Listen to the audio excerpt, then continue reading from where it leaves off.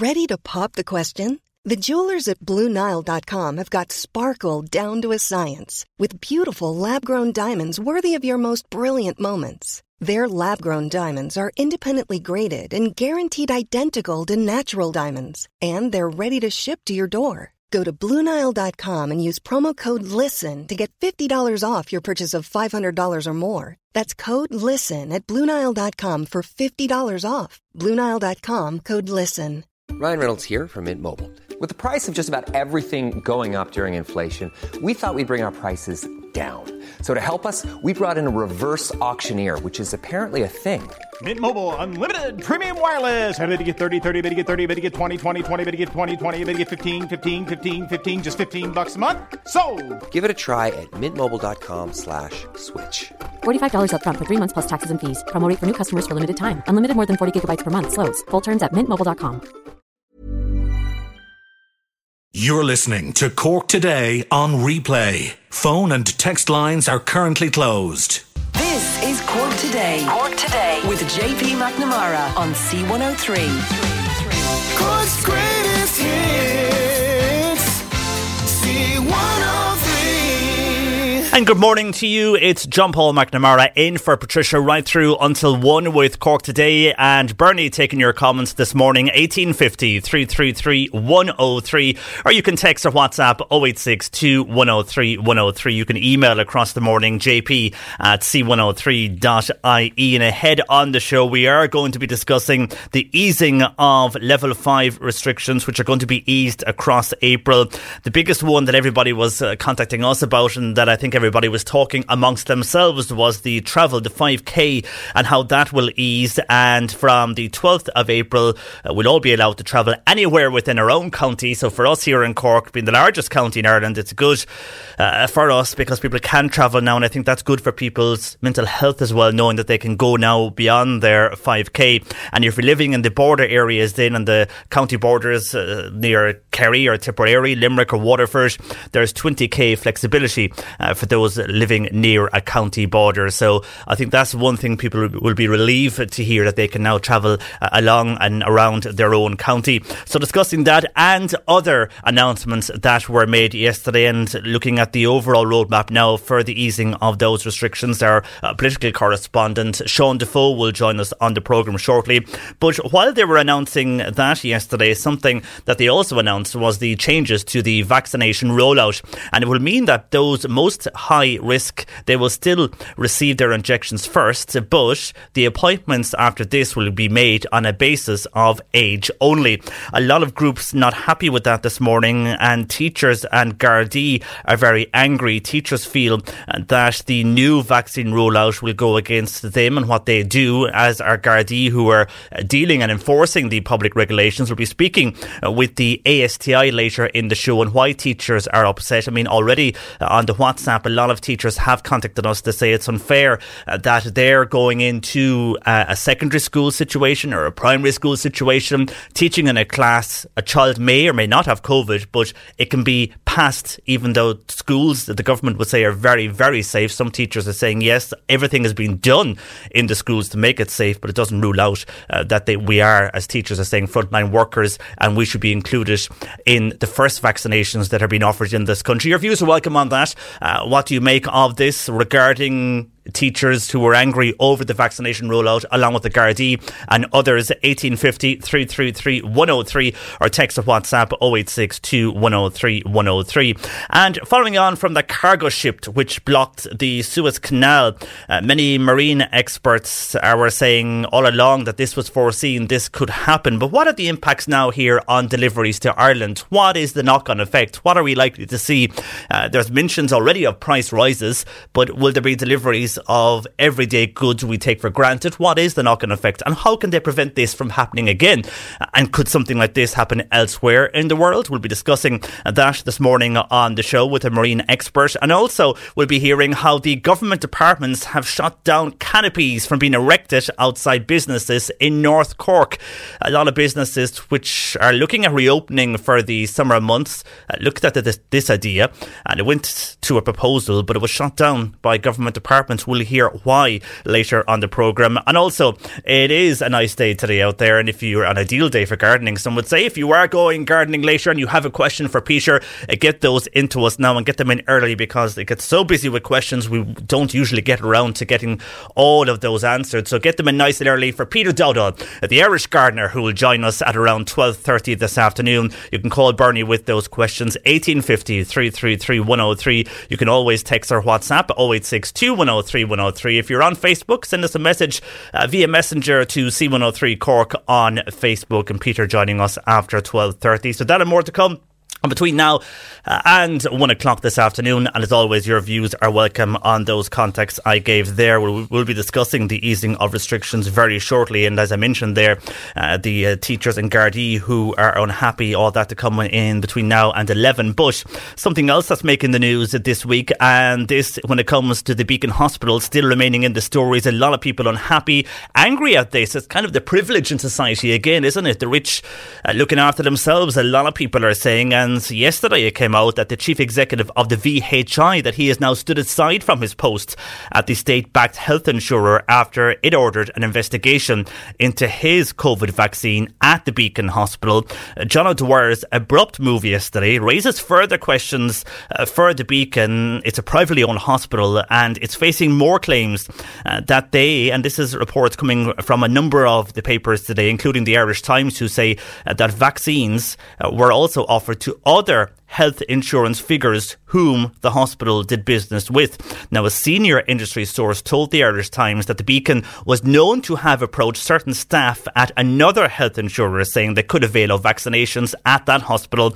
It was also a part of a commercial relationship, that source said. So while people are arguing about vaccines and asking questions about the rollout, this is what's happening within a private hospital in Dublin.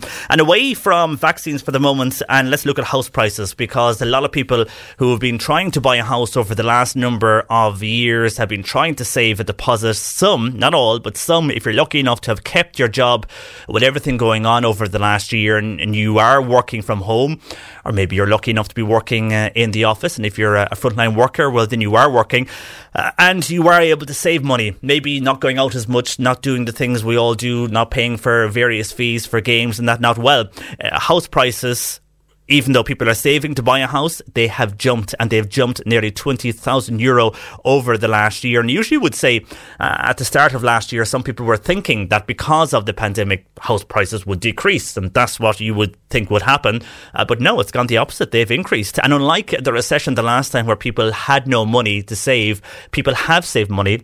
The evidence is there, so the fear now here is they could go up again. If you see a house for 250,000, let's say anywhere in Cork, more or less the city prices are still remaining higher than the county prices, and you go to put an offer down on that house, what could happen is somebody else is going to put down an offer, and then when they put down an offer, there'll be a bidding war, but it depends who has saved the most money, and that's where the problems would lie with house prices. Even though they have gone up, they will go up further when it comes to the bidding wars that will take place, and simply because whoever has saved the amount of money to bid on that house will win, or who has more money, and that's what always works. But because people are saving more money now, it is going to push up the demand, and when you have one house that might have gone on the market for 250 and sells for 280, the house next door who are considering selling, well, they'll look at this and they'll say, well, if they can get 280, we'll put ours up at 280. And that's what's happening over the last number of months in the city, and where I'm living in the city, that's very evident at the moment from speaking to people who are thinking of selling up. A lot of people looking at leaving the cities, not so much here in the regions of Cork and Limerick or elsewhere, but in Dublin. The amount of people I know in Dublin who are originally from Cork or Kerry or Clare or Limerick and are living in Dublin, the only reason they're living in Dublin is for work reasons. The amount that are trying to get out, I mean, I've never seen people say that, no, we're looking around, we want to get out of here, we can work remotely, no need for us to be in Dublin. So there's that as well, where people are living in Dublin now are looking to come home. And even at that, I know my own mates who would have lived in Cork City are moving back home to West Cork because, again, they can work remotely.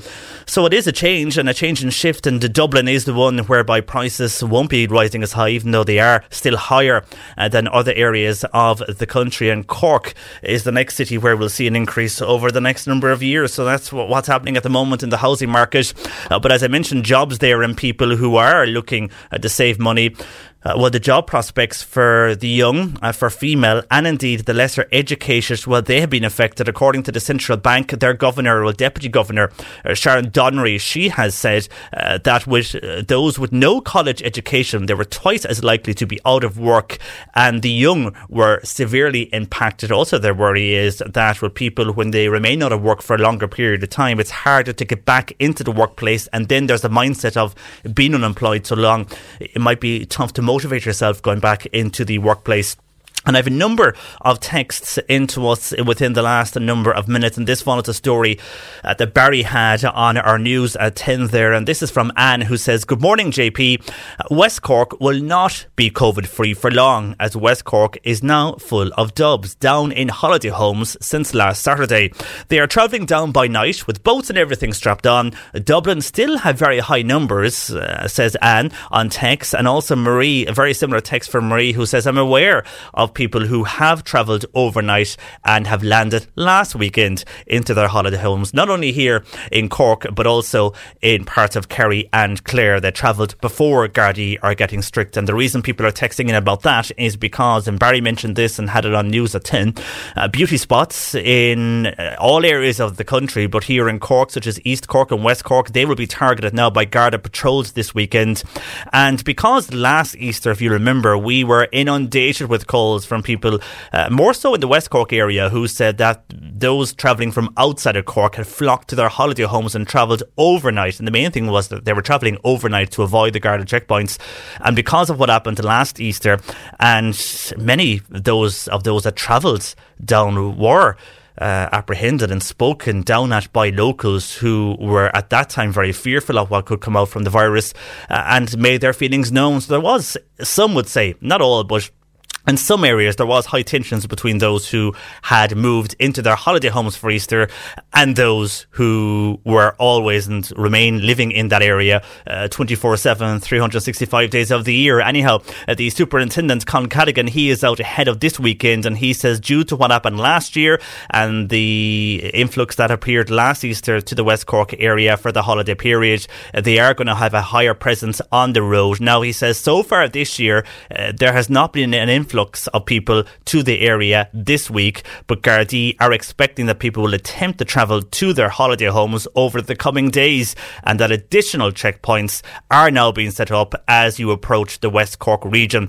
and also across many of the beauty spots and amenity areas. But according to a number of texters reacting to that story we had on our news at 10, they're saying too late, they're already there, they've come down Saturday, they knew what the Gardaí would do, and they have travelled before these new checkpoints will be implemented. So your views are welcome on that. More so the tourist areas of Cork are being affected by that. East Cork and West Cork, 1850 333 103, or indeed text or WhatsApp 0862 103 103. And some good news for a local author, because the thriller novel by Clonakilty author Louise O'Neill, that has been snapped up, and it's been snapped up by a TV production company, and they're the production company behind the hit series Peaky Blinders, the BBC series, which is doing so well at the moment, and is a Cillian Murphy from Cork starring in that as well. So good Cork connections here. After the Silence, it's going to be adapted into a TV series. It's Tiger Aspect Productions. They're the gang who are going to produce this. Of course, Louise won. Didn't you win the Unpost Irish Crime Novel Award for last year?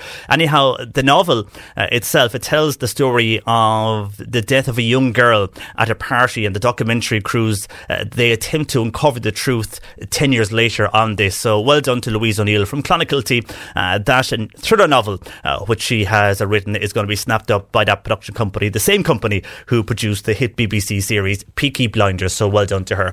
1850 333 103. Our lines are open, or you can text or WhatsApp 0862 103 103, discussing those restrictions and the easing of those and the vaccination rollout very shortly. Still a lot of people asking what will happen across the summer. Will we be able to go out and dance? Well, not too sure.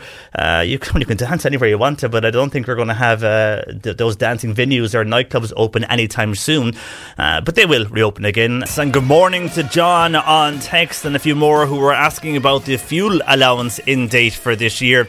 The fuel allowance for this year, the in date is Friday the 9th of April, so it finishes up on Friday the 9th of April. Hopefully that helps you out there. 1850 333 103, lines open. Text or WhatsApp 0862 103 103, and on the way we'll be going into detail on that roadmap announced yesterday by the government on that address to the nation from Micheál Martin on the easing of restrictions over the next number of months. We'll be joined next by our political correspondent Sean Defoe. C103. Text or WhatsApp Patricia with your comment. 0862 103 103. The government has announced the roadmap of some restrictions which will ease over the next month. Our political correspondent Sean Defoe joins me this morning. Good morning to you, Sean. Morning. First of all, the challenge that faced on Taoiseach Micheál Martin yesterday while he was addressing the nation was to give some message of hope, but still, did the government have any other option or any other approach to take than taking a cautious one, considering that COVID numbers and cases are so high in many parts of the country?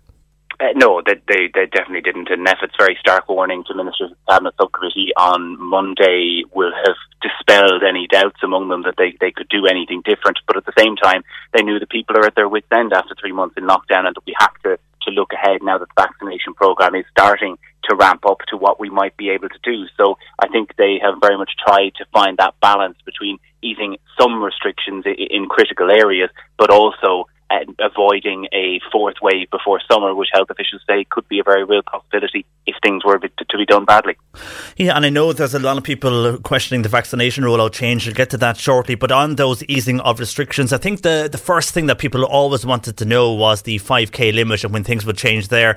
And there was a lot of relief yesterday when they did mention that from April 12th, people can now travel within their own county and on border areas, travel 20k to neighbouring counties. But what else has been mentioned now from the 12th of April? I know housing is a big question. A lot of talk today on house prices. And when it comes to housing, construction workers, they'll be able to get back soon. That's right. So from the 12th is going to be your first big announcement date in April. Nothing happening on the 5th, as has been well flagged. And as you said, is that travel within your county or 20 kilometres from your home into another county. Two households will be able to meet outdoors for social and recreation reasons. Outdoors doesn't mean back gardens. Outdoors means parks or mountain trails or the beach or wherever it is that you happen to meet up. But you can go for that social walk with somebody or with another household. All residential construction is also going to resume on the 12th, which will be welcome. Now, the Construction Industry Federation saying today they're disappointed that the whole construction industry can't open, but realistically this is the vast majority of it, because you already had about 40% of it open with the exemptions that have been in place since January. This is all work on homes and apartments, and then what's left is basically offices and commercial spaces, which is going to be looked at in the context of May. So they're the real ones that kick in April 12th, and one that kicked in actually yesterday is this idea of a vaccine bonus. We were told it would be April 12th. They actually made it effective immediately, whereby two people or two households that have been fully vaccinated can meet indoors without social distancing, without masks, as long as they've both been fully vaccinated, and it's 2 weeks after the second vaccination. And that is something that I think you're going to see in future announcements be expanded and be looked at more as more and more people do get vaccinated. At the moment, it's about 225,000 people who could put themselves in that category who, from today, are able to go visit other fully vaccinated people. But that will, of course, ramp up as time goes on. And then looking towards sport, a lot of people look towards the summer months and they're saying, OK, we're hearing everything you said there, but what's happening with sport? And the changes there come in on the 19th, don't they, Sean? And starting with the GAA, and this is basically, I suppose, to allow them to start training to get ready for the summer season. Yes, the training for inter-county GAA is going to be allowed from the 19th with a view to starting a league in May, and then obviously we don't know exactly what's going to happen with the championship. That'll all be, I'm sure, decided by the GAA further down, but it essentially just, there was obviously a little bit of controversy in January last year. The GAA has been included among professional sports, elite sports, that has been allowed to continue, the Six Nations, the soccer, everything else. They're basically redoing that, so they are now classified as an elite sport from the 19th and can get back to training, and other high-performance athletes still to be defined exactly what that means. But I suppose people who might be training for the Olympics, etc., they'll be allowed to do a little bit more training. And then for wider sports participation, that's going to be a week after that, on April 26th. So you're going to allow outdoor sports, golf and tennis, for example, can return. You're going to see the opening of some outdoor soccer pitches, and for training for underage children can resume their training non-contact in pods of 15, the way it used to be before Christmas, essentially. And then from the 26th of April, as you mentioned there, with underage distance sports such as golf and tennis, they'll be able to come back. The big one here is from two groups we've heard over the last number of weeks, the zoos and the wildlife parks. I know here in Cork, Photo Wildlife Park, they had concerns that if they didn't reopen sooner, they were looking at the viability of their business into the future. But the good news is they'll be able to reopen and get back working from the end of April. Yeah, a bit of sensible approach here, I think. So the likes of FOTA, which, like anyone who's been there obviously will know, that can be done in a very safe way. There's a lot of open spaces. You don't need to be very near to people. So, that'll be good to have that back. The same with Dublin Zoo, and the same with some other attractions. We don't yet have a full list of what that is, but places like Glendalough, like the Cliffs of Moher, like these kind of attractions in different counties around the country that will be allowed to open for people to go for their walks and their meet up with one other household if they wanted to. The other big announcement, I think, on April 26th is going to be in relation to funerals as well. So they're going to be able to increase from 10 mourners to 25 for, anyone who has been unfortunate enough to have had someone close to them die in the last year will know how utterly difficult it has been to not be there and for close family not to be there. So while it isn't maybe to the scope that we would all be used to with good old-fashioned Irish funerals, at least it should allow all of the close family to be at that from the end of April. Yeah, and that was a big thing as well. Weddings was another thing we were getting questions on this morning. There's no change as such to weddings at the moment. It still seems to be a low number of guests for weddings. Yeah, no real change. And a few people asking this morning, well, why aren't we in the same bracket as funerals? The two of them have been tied together, obviously, for a while. But I think the thinking there is that it's something the government will look at in May and June again. But they really, all the big focus in this plan is avoiding congregation and avoiding large congregations in kind of parties, celebrations like that. So unfortunately, anyone who had their wedding plans are going to have to wait a little bit longer to expand that guest list. Yeah, and then we mentioned what's reopening there over the next month. They do say over the summer they'll be easing restrictions slowly, and May is the next month that we're all looking towards. And the big thing is the opening of the barbers and the beauticians. Everybody needs a haircut, but when are we likely to see the reopening of those? And indeed retail, and retail has been closed for a long time as well. People want to go out and buy shoes, buy clothes and buy those items. So what's the timeline here? And there are priorities for May, they mentioned yesterday. Yeah, I'm very lucky that only a few people get to see me at the moment because the hair is getting truly out of hand. But we should be able to get haircuts from May. So this was one of the things the ministers were pretty acutely aware of going in yesterday. They need to give people a roadmap that there was a lot of fatigue with the restrictions. That people need to be able to see that light at the end of the tunnel. And so what you're going to see as an overall strategy, I think, over the next while is like the next announcement will be only in 3 weeks' time. We're not going to have this big yawning gap that it feels like we've had since Christmas where basically nothing changed. There will be something easing every single week out to the end of April. In the last week of April, there'll be another government meeting and they'll decide exactly what can happen in May. And I had a couple of ministers stress to me last night, look, what we said yesterday, it is not an exhaustive list. We are absolutely hoping to add things to that and that more can be open in May. But of course, they have to be guided by the public health advice and how the vaccination programme is going. But what's definitely on the cards is the full reopening of construction, so including those commercial premises that I talked about, office building, those kind of things. A phased return of retail, so that will how that will likely operate is that from a date like May 4th, you'll see click and collect return, and maybe 2 weeks later, you'll see actual non-essential retail shops being allowed to open their doors and people being allowed to go in and do a bit of a shop again. As you mentioned, hairdressers also set to open at some point in May, and other personal services, beauticians, nail salons, things like that, and churches as well, which had been a big one for a lot of people in the run-up to Easter. They'd been hoping maybe we'd get in and get back to Mass for Easter. That isn't going to happen. Instead, it's going to be looked at in the context of May, and there are other things that may well be added to that depending on how the situation unfolds over the next month. Yeah, and is it then what's going to happen is every month we're going to hear more and more, so we know about May. Are we going to hear in April what likely is the change for June and July? Is that the way that they could work this over the next number of months? Because the more people that get vaccinated, the more decisions they can make then on what they can open. Exactly. That's the way they're hoping to do it, so they will give you the definites for the month to come. So say at the end of April, last week of April, we will get here's what's definitely happening in May and the timeline for that, and here's what we hope to do in June. And then at the end of May again, you'll get, okay, here's what's happening in June, and here's what we hope to do in July as we go on. And they are trying to give some signals into the summer as to what can happen. Minister Eamon Ryan at the press conference yesterday, when I asked him, said that he thinks people will be able to go on staycations, will be able to holiday in Ireland this summer.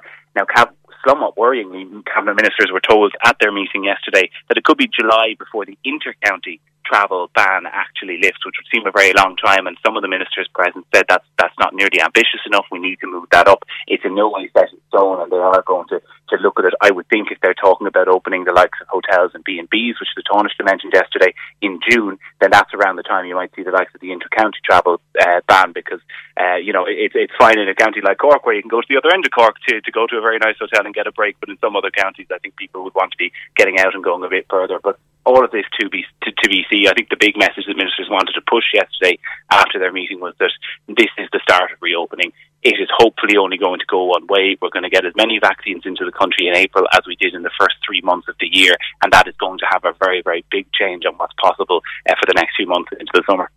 Yeah, and as you mentioned there, we're lucky enough here in Cork, it's a massive county, so you can travel 3 hours and still be in the one county. But if you're in other counties, maybe such as Laois or Louth, it does restrict you in where you can go. So you can see why other counties are asking that maybe more than we are here in Cork. So are we going to see any more? You mentioned there about the word vaccine bonuses. Could we see them being dropped in over the next number of weeks and months as well when things change?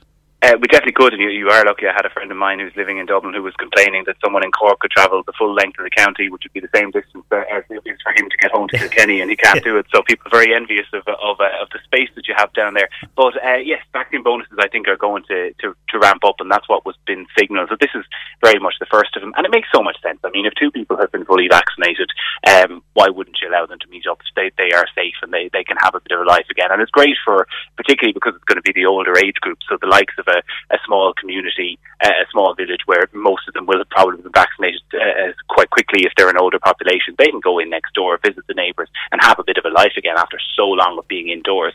And we're going to see that ramp up as more and more people get vaccinated. There's probably going to be more freedoms. There is obviously a risk that you get to the point where all the under 30s are sitting there not allowed to do anything and the rest of the country can potentially go out and party, but that would be a good problem, if you like, after the year that we've had, something that we could have to get through. And the thinking is that particularly in the changes to the vaccination rollout that they announced yesterday, this gets all the vulnerable, gets all the older people who are at more risk if they catch it done first, and that really changes the game in terms of what we can do, because it does happen that among younger people there obviously have been deaths and there have been people who have been very, very sick, but statistically it's far less likely to happen than among older age cohorts. And they say the rollout, looking at the UK, it will go faster this way, but others are critical, such as teachers and the Gardaí. They feel they should be included before the general population does get vaccinated because of the roles they play in frontline services. How will the government react to that? I mean, we're going to speak to a teaching organisation very shortly on the show. A lot of teachers texting in this morning, and indeed members of Gardaí who were very angry.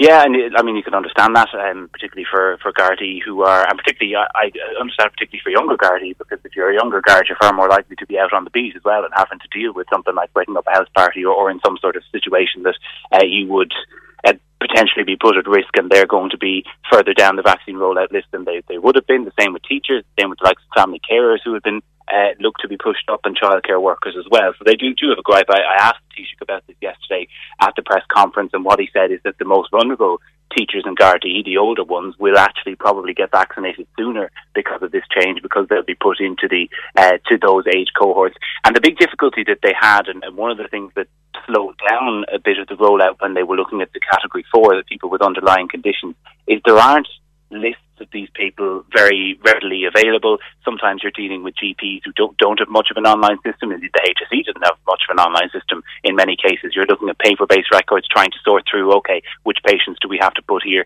which patients do we have to prioritise. This does away with that. Instead, you say, okay, everyone between the age of 60 and 64, you come forward in this group, and then when we're done on that, we move on and move down. And that is the thinking Micheál Martin was saying behind this actual change, that in that way, when we have much more supply, as we should have over the next couple of months, fingers crossed, that it will allow them to bang through those age groups quite a lot quicker. And the ones he's talking about, the 10 to 15 cohorts in the original vaccine list, the now scrapped one, that's the vast bulk of the population. The ones we've done so far are actually quite a small group through the first 10 cohorts of vulnerable people. And also thinking that in that group is anyone with underlying conditions, anyone particularly medically vulnerable, and anyone over the age of 70. So by the time you have them done, there's far less risk of the health service being pushed in terms of hospital and ICU admissions, because those cohorts are particularly at risk. Okay, and very finally, Sean, just a few questions in from listeners. I'm not too sure if you have this information now or not, but anyhow, I'll throw it out and we can get answers later if not. Nora in Mitchelstown is asking, does anybody know, or does Sean know, about essential driving lessons? Are they reopening, or was there any talks of that yesterday? Any information on that, Sean? In terms of essential driving lessons, no, there wasn't any talk of it yesterday, and I know it is an issue for some people. Minister Eamon Ryan did mention the overall issue of driving tests and driving lessons being looked at in the context of May, so that would be my expectation as to when it would happen. But in terms of that, whether there will be a prioritisation for essential workers, as quite arguably there should be, there isn't a definitive line from the government yet. And Amy's wondering, as you mentioned there, about churches. Any idea if communions are confirmations? Was there any talk about that yesterday? I presume they'll fall in under the churches, but maybe it's that diocesan decision more than a government one. I think that probably would be. You probably would look at it in the context of May, whether they can reopen, but I'd say if they do reopen, there will still be restrictions on. So I would hold out some hope that they can still happen, but they haven't been mentioned specifically yet.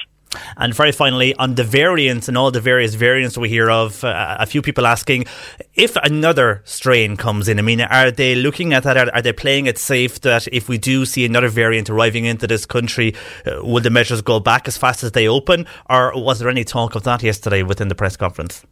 There is real hope among ministers that whatever they do, and this is kind of why they're being cautious, they won't have to roll things back. That's an absolute nightmare situation for them. A couple have mentioned to me Angela Merkel and what happened to her and the whole transfer lockdown over the Easter break that she had to roll back on. They really do not want to end up in that situation. No one can predict a new variant. It's really difficult to do so. There's obviously more genome testing going on than there has been to try and identify them. And there was, interestingly, a row at Cabinet yesterday over expanding the mandatory hotel quarantine list. It was leaked to the Irish Independent yesterday that there would be 10 other countries added to it, including some big hitters like the US, France and Germany. Yet there's been no formal discussion at the government level or sign-off on it, indeed, between the Department of Health and the Department of Foreign Affairs, which is what would happen under the legislation. So Minister Simon Coveney particularly annoyed at that coming out and very much hitting back at it, but it is likely that list is going to be expanded. So that the whole idea of mandatory hotel quarantine is to keep variants out. This does seem to be a change in policy because we haven't seen any US variants or French variants, German variants, etc. so far. So now they're just looking at risky countries with very high levels of the virus. But the hope would be that if one is identified quite quickly in terms of a new variant, that you would be able to put that on the list and hopefully stop it from coming into the country in the way that the B117 did from the UK at Christmas. But, I mean, this virus just wrecks all best laid plans, doesn't it? So you couldn't give any sort of promises. Hopefully not, but any sort of new variant could of course come down the line in the future. Very good, Sean. Well, thank you for all that information this morning. No doubt we'll be chatting over the next number of months on the more easing and the further easing of restrictions, but for the moment, thanks for joining us this morning, Sean.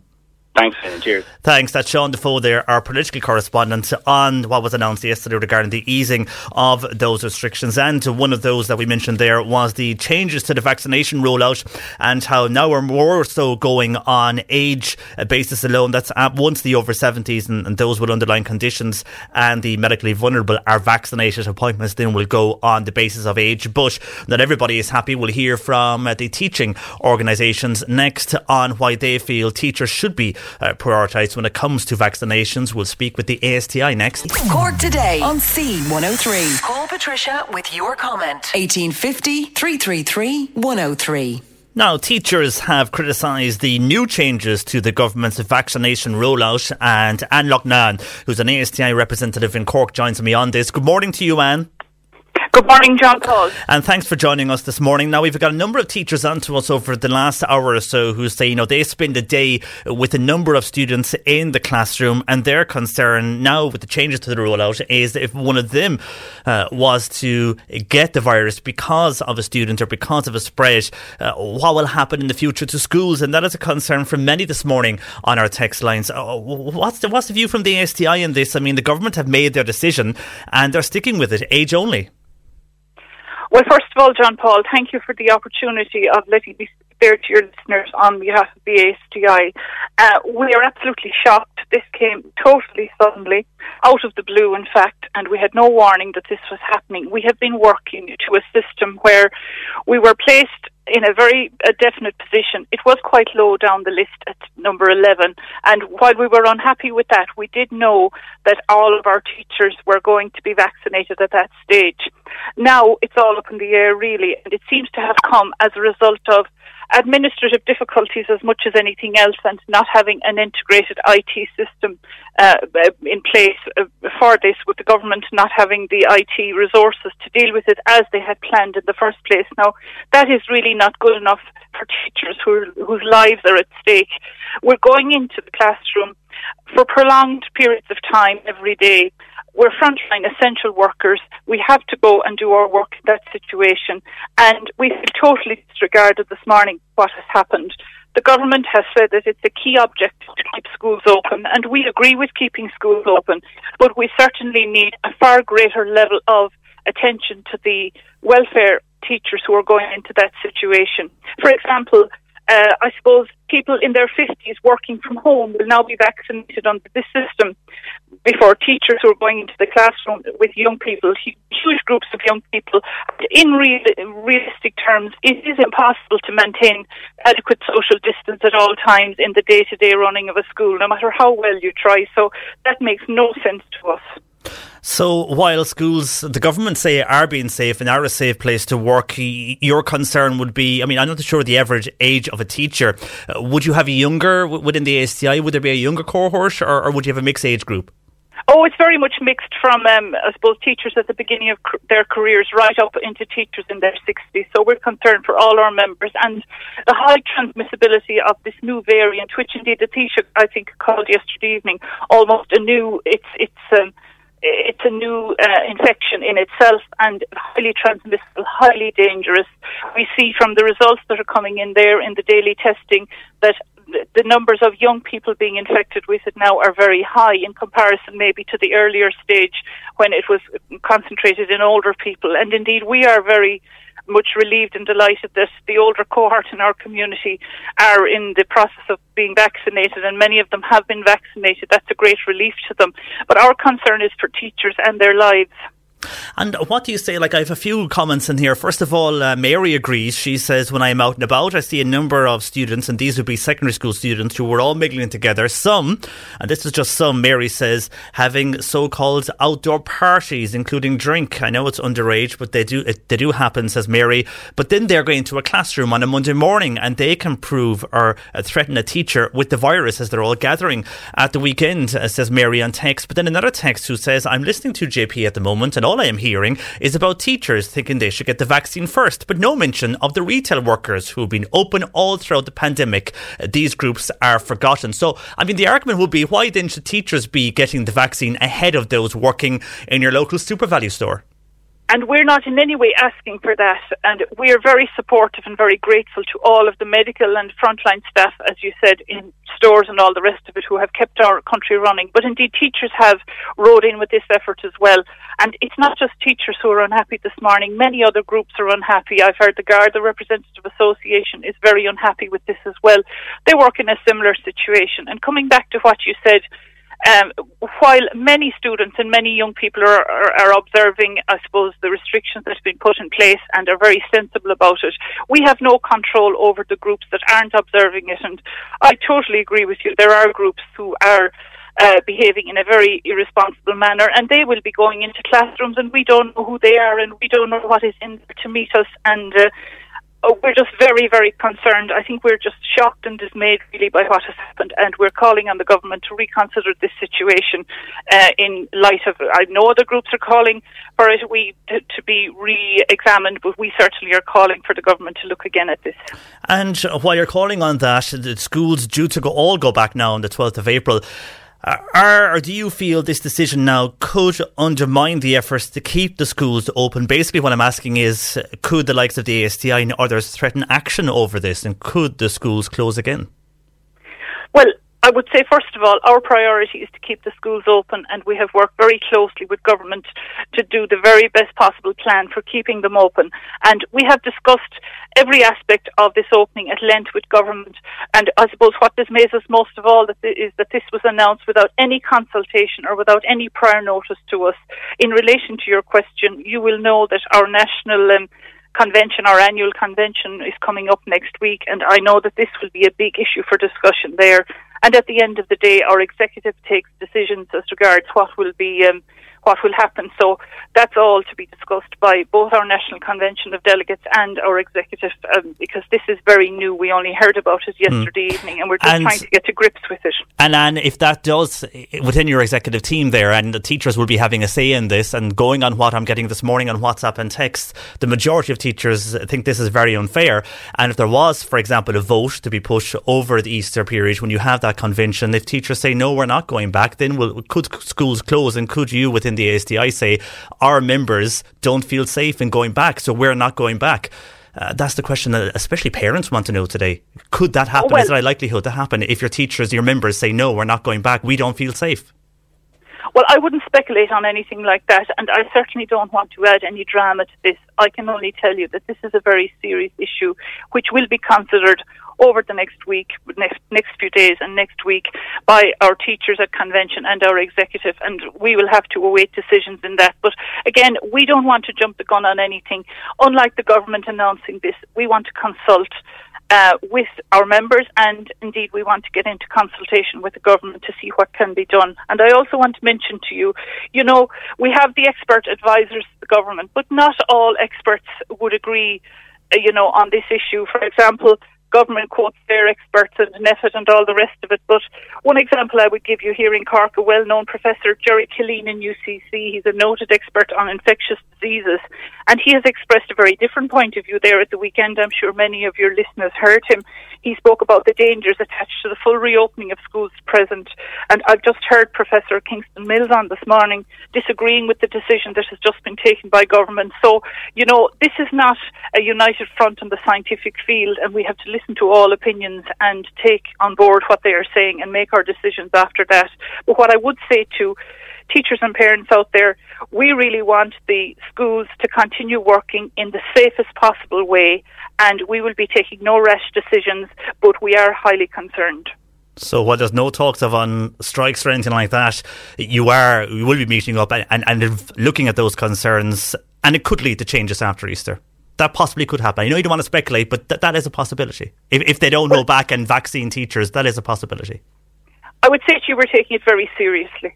Okay. And for the moment, we appreciate you taking time out to talk to us this morning on the issue, and we'll await and see what happens, I suppose, now over the next number of days. But for the moment, Anne, thanks for joining us this morning.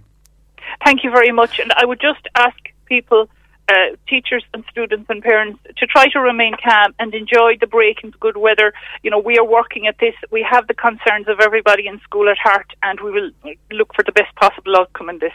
Okay, well, we'll wait and see what happens for the moment. And thanks for joining us this morning. Anne Loughnane there, an ASTI representative here in Cork. Your views are welcome on that. And after what Anne said there, how do you feel on the vaccination programme, the change to which basically again is once over 70s, those with underlying conditions and the medically vulnerable are vaccinated, appointments after that will be made on an age basis alone. But the teaching groups feel it's unfair. They're on the front line, they say, as you heard Anne saying, and they want to be vaccinated. But what will happen if they are not and if things don't change? Alongside them, you have the Gardaí and family carers who were also saying they should be given priority. So your views are welcome on that and what Anna said there regarding teachers. 1850 333 103. Maybe you are a teacher. Love to hear from you. If you're on your midterm or Easter holidays at the moment, great to get a teacher's viewpoint on this first-hand experience. Let us know. You can join me on air on 1850 333 103, or you can text or WhatsApp 0862 103 103.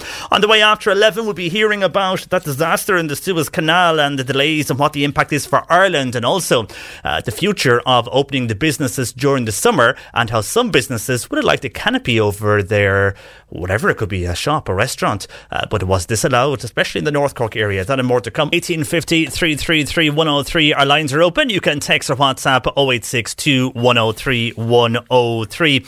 And a lot of queries and a lot of comments into what we were speaking about there before 11 o'clock, and this was to do with the changes, first of all, in the vaccination programme, and also the changes that are coming down the line regarding travel and the easing, basically, of the restrictions announced yesterday by An Taoiseach Micheál Martin. But what is really has people engaged this morning is the view that is the vaccination rollout and the changes with that. And again, it's the over 70s. Once over 70s, those with underlying conditions and the medically vulnerable are vaccinated. Appointments then for the vaccine will be made on the basis of age alone. And a lot of groups are out and are angry at this. We spoke just before 11 o'clock to Anne Loughnane, an ASTI representative here in Cork, and teachers are angry. They feel they should be included in the vaccination programme now because they are frontline staff and they are going into a classroom every day with a number of students in front of them. A lot of people making the point and agreed with Anne on what she said. Others have different views, but on that, people asking about the Gardaí, and the Gardaí surely should be getting a mention on this, as they also are policing the health restrictions and they're going into homes dealing with various incidents. So what is the view of the Gardaí? Well, the Garda Representative Association, they are meeting over this new system and they're discussing this morning. Their president, Frank Thornton, he says, like you would expect him to say, that the Gardaí should be prioritised due to their role in policing the pandemic. And he spoke earlier. Here's what he said. The treatment of our frontline members is disgraceful, and the rationale arrived at by NIAC is without transparency. And we have asked the Minister McEntee, for a meeting with NIAC to critique the matrix as to how they arrive at the priority list, which now seems to be gone. But again, it is absolutely, we are disgusted. Well, NIAC making that decision, and I think a lot of people agreeing, though, that the Gardaí should be vaccinated. No one disagreeing with that, for the fact that they are doing their role, going into homes. One example there, even the teachers gave, the fact that Gardaí are going in and dealing with domestic violence cases in homes, and they're also on the road and policing what is happening during this pandemic. So I don't think anybody would be against the Gardaí being vaccinated because of what is happening, but there's a different view when it comes to the education sector. And here's some of the calls and comments in on regarding our chat with the ASTI and why teachers should be prioritising teachers' points. First of all, Margaret on text says, yes, I think that teachers should be prioritised for the vaccinations, as we need to keep the schools open, says Margaret. And Lisa, who is a teacher, she says, yes, teachers should be prioritised for the vaccination. After all, we, the teachers, are educating the future, which is very important. And Lisa says, if I dare say, more important than someone buying bread in a store. While shop workers should be considered, teachers are also frontline, is Lisa's view, who says she is a teacher and agrees with what was said earlier on looking at how now they can go forward after this announcement. A lot of parents worried after I was asking the ASTI and what they will do. I mean, a lot of the like the INTO and the ASTI and the TUI, they'll have their conventions over the Easter. This is going to be a big topic according to the SDI, and the others will be the same. So what could happen if teachers say they won't go back due to what has happened with the vaccination rollout? Could we see a strike, or could we see a threat to schools reopening after Easter? A lot of parents very concerned about that. But one here from Eileen, who is a teacher, and she says, I disagree with all those teacher unions this morning. They're not speaking up for all of us teachers. Yes, they are for some, but not for me and others I know. I've been speaking to my own colleagues this morning, and we agree with this new vaccination rollout, and I think it should go on age only. I can understand concerns from the older members of our staff room. I can see totally where they are coming from, says Eileen, but still I think this is the way it should go. It will be a faster rollout for the country, and I disagree with our unions. Eileen's union is the INTO, she says, and she says they do not represent me on this one. That's Eileen. Thank you for your text on 0862 103 103. A lot of other people reacting to this. First of all, a texter here, no name, but they says those teachers are ridiculous. They have worked the least out of any so-called frontline workers and left the entire country down with their blatant selfishness. Quite clearly, this is the fairest and fastest way to distribute the vaccine, and given the majority of teachers are in the lowest risk age group, it's clearly the best option, says that texter. While Nora is in Buttevant, Nora says she will be 70 in August, and there is no sign of her getting the vaccine. She has had several medical appointments cancelled due to COVID. Why are the teachers complaining about not getting the vaccine? There are plenty more vulnerable people out there.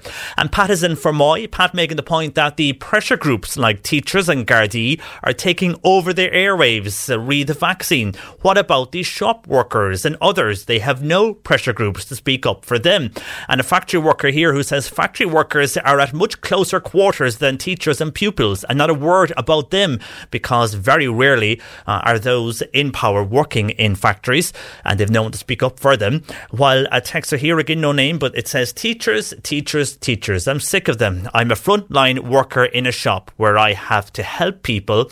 I'm more outside the counter than behind it, and I meet a few hundred people every day. I'm also working with young people. The government are doing their best and will get the vaccine when it comes around and it's our turn. But the older people must be looked after first. It won't be long more, says that a person who works in retail. And John is in Mallow. He's a taxi driver, and he says at the moment he's taking people to CUH for cancer treatment. He thinks the age profile is the fairest way to go because no one then can pull a stroke and go ahead of the pack, says John in Mallow. While a texter here is saying, John Paul, I'm actually sick of listening to those teachers. I want. They all have worked 3 full months. Put on your mask, sit behind your screen like retail workers. Pack of vultures, says this texter. I'm actually so annoyed. My husband is a diabetic with underlying conditions and he is waiting for his vaccine, says that texter. And another person here, the gang in Kerry, they say 2 inquiries. They're asking, we do a lot of hill walking and wild camping in West Kerry. Is this permitted? And my friend works in a charity shop. Are they allowed open, or when are they allowed open? Well, as we were speaking with our political correspondent Sean Defoe earlier on that and the reopening of retail, they are their priorities for May. I would presume that charity shops will be included in that, but it will be May at some stage. They'll be looking at reopening retail, and we'll have an announcement, we think anyhow, maybe in the end of April, start of May on that. It depends on how things are going, of course, regarding the virus, but that's the latest we have on that. You're looking at May. And doing hill walking and camping, well, it depends on where you're going hill walking. I mean, a lot of the walks here in Cork are open. But then there is some cliff walks I know that are closed because there's fears there'll be too many people gathering on those walkways and could hamper on what we're all doing in relation to stopping the spread of COVID. But in relation to hill walks, it just depends on what walk you're going on. If the walk is open, you can walk now. I mean, you can walk outside. They're encouraging people to walk. I think everybody is walking. And camping sites, they won't be open for another while. A lot of camping sites aren't. If you're just putting up a tent yourself, well, depends on what the locals think of that. I mean, there is people who are just going out and setting up a tent in various areas, but at the moment, until the 12th of April, it's everything within your 5k. After the 12th of April, then you can go county-wide, so it's kind of up to yourself, I suppose, on that one. It depends where the hell you are going hill walking, though, and if it's safe to do so, and if it's open. I know some walking areas are closed due to COVID, but the majority I know around the county, here in Cork anyway, seem to be open, so it just depends on where you are. But on the charity shops, that's looking like May, so hopefully that helps you there, the gang in Kerry. And back to the issue of travel, and we had a lot of texts in from people in the West Cork region when they heard the Gardaí will be out in force, and this came on our news earlier this morning from Chief Superintendent Con Callaghan, who says Gardaí now are stepping up their weekend patrols and their patrols up to Easter to make sure people aren't travelling to beauty spots and indeed their holiday homes in West Cork. I've been inundated in the last hour with people from the West Cork region who are saying too late, they should have done that last weekend. Holiday homes near me, the D-Reg cars, those who have come down from areas where there's high rates, they're all down since last Saturday because they knew there would be a heightened policing on our roads from Wednesday or Thursday. So it's a bit too late to be doing that, is what the majority of texts are saying to us this morning, that it should have been done last Easter. And they're reacting, the Gardaí, to what happened last Easter when people did start travelling on this week. But I think following that, a lot of our listeners are saying too late. The people have travelled overnight, and a lot of texters are saying, and they have examples of of people working shift work, working in hospitals where they were travelling. The Bantry line is the big place where seemingly people are travelling to get into the West Cork area. And the Bantry line, for those who are unaware, that will be as you're going towards Macroom, you turn off at Crookstown and you head that direction beyond Bain-le-Blow to head, and you end up eventually, you can turn off at Dunmanway, or you can drive on straight to Bantry, and there's another number of turn-offs to go to different areas off that route. That's the Bantry line, and that's what the majority of texters are saying to us this morning, that road was extremely busy last Saturday night into Sunday morning. So where were the Gardaí then, is what a lot of people are asking. They feel it's too late to be implementing these restrictions only today. Anyhow, that's the reaction to that. John is in Mitchelstown. John says, when you're on about the restrictions, he's seen cars with push bikes strapped to the back of the cars going on a trip.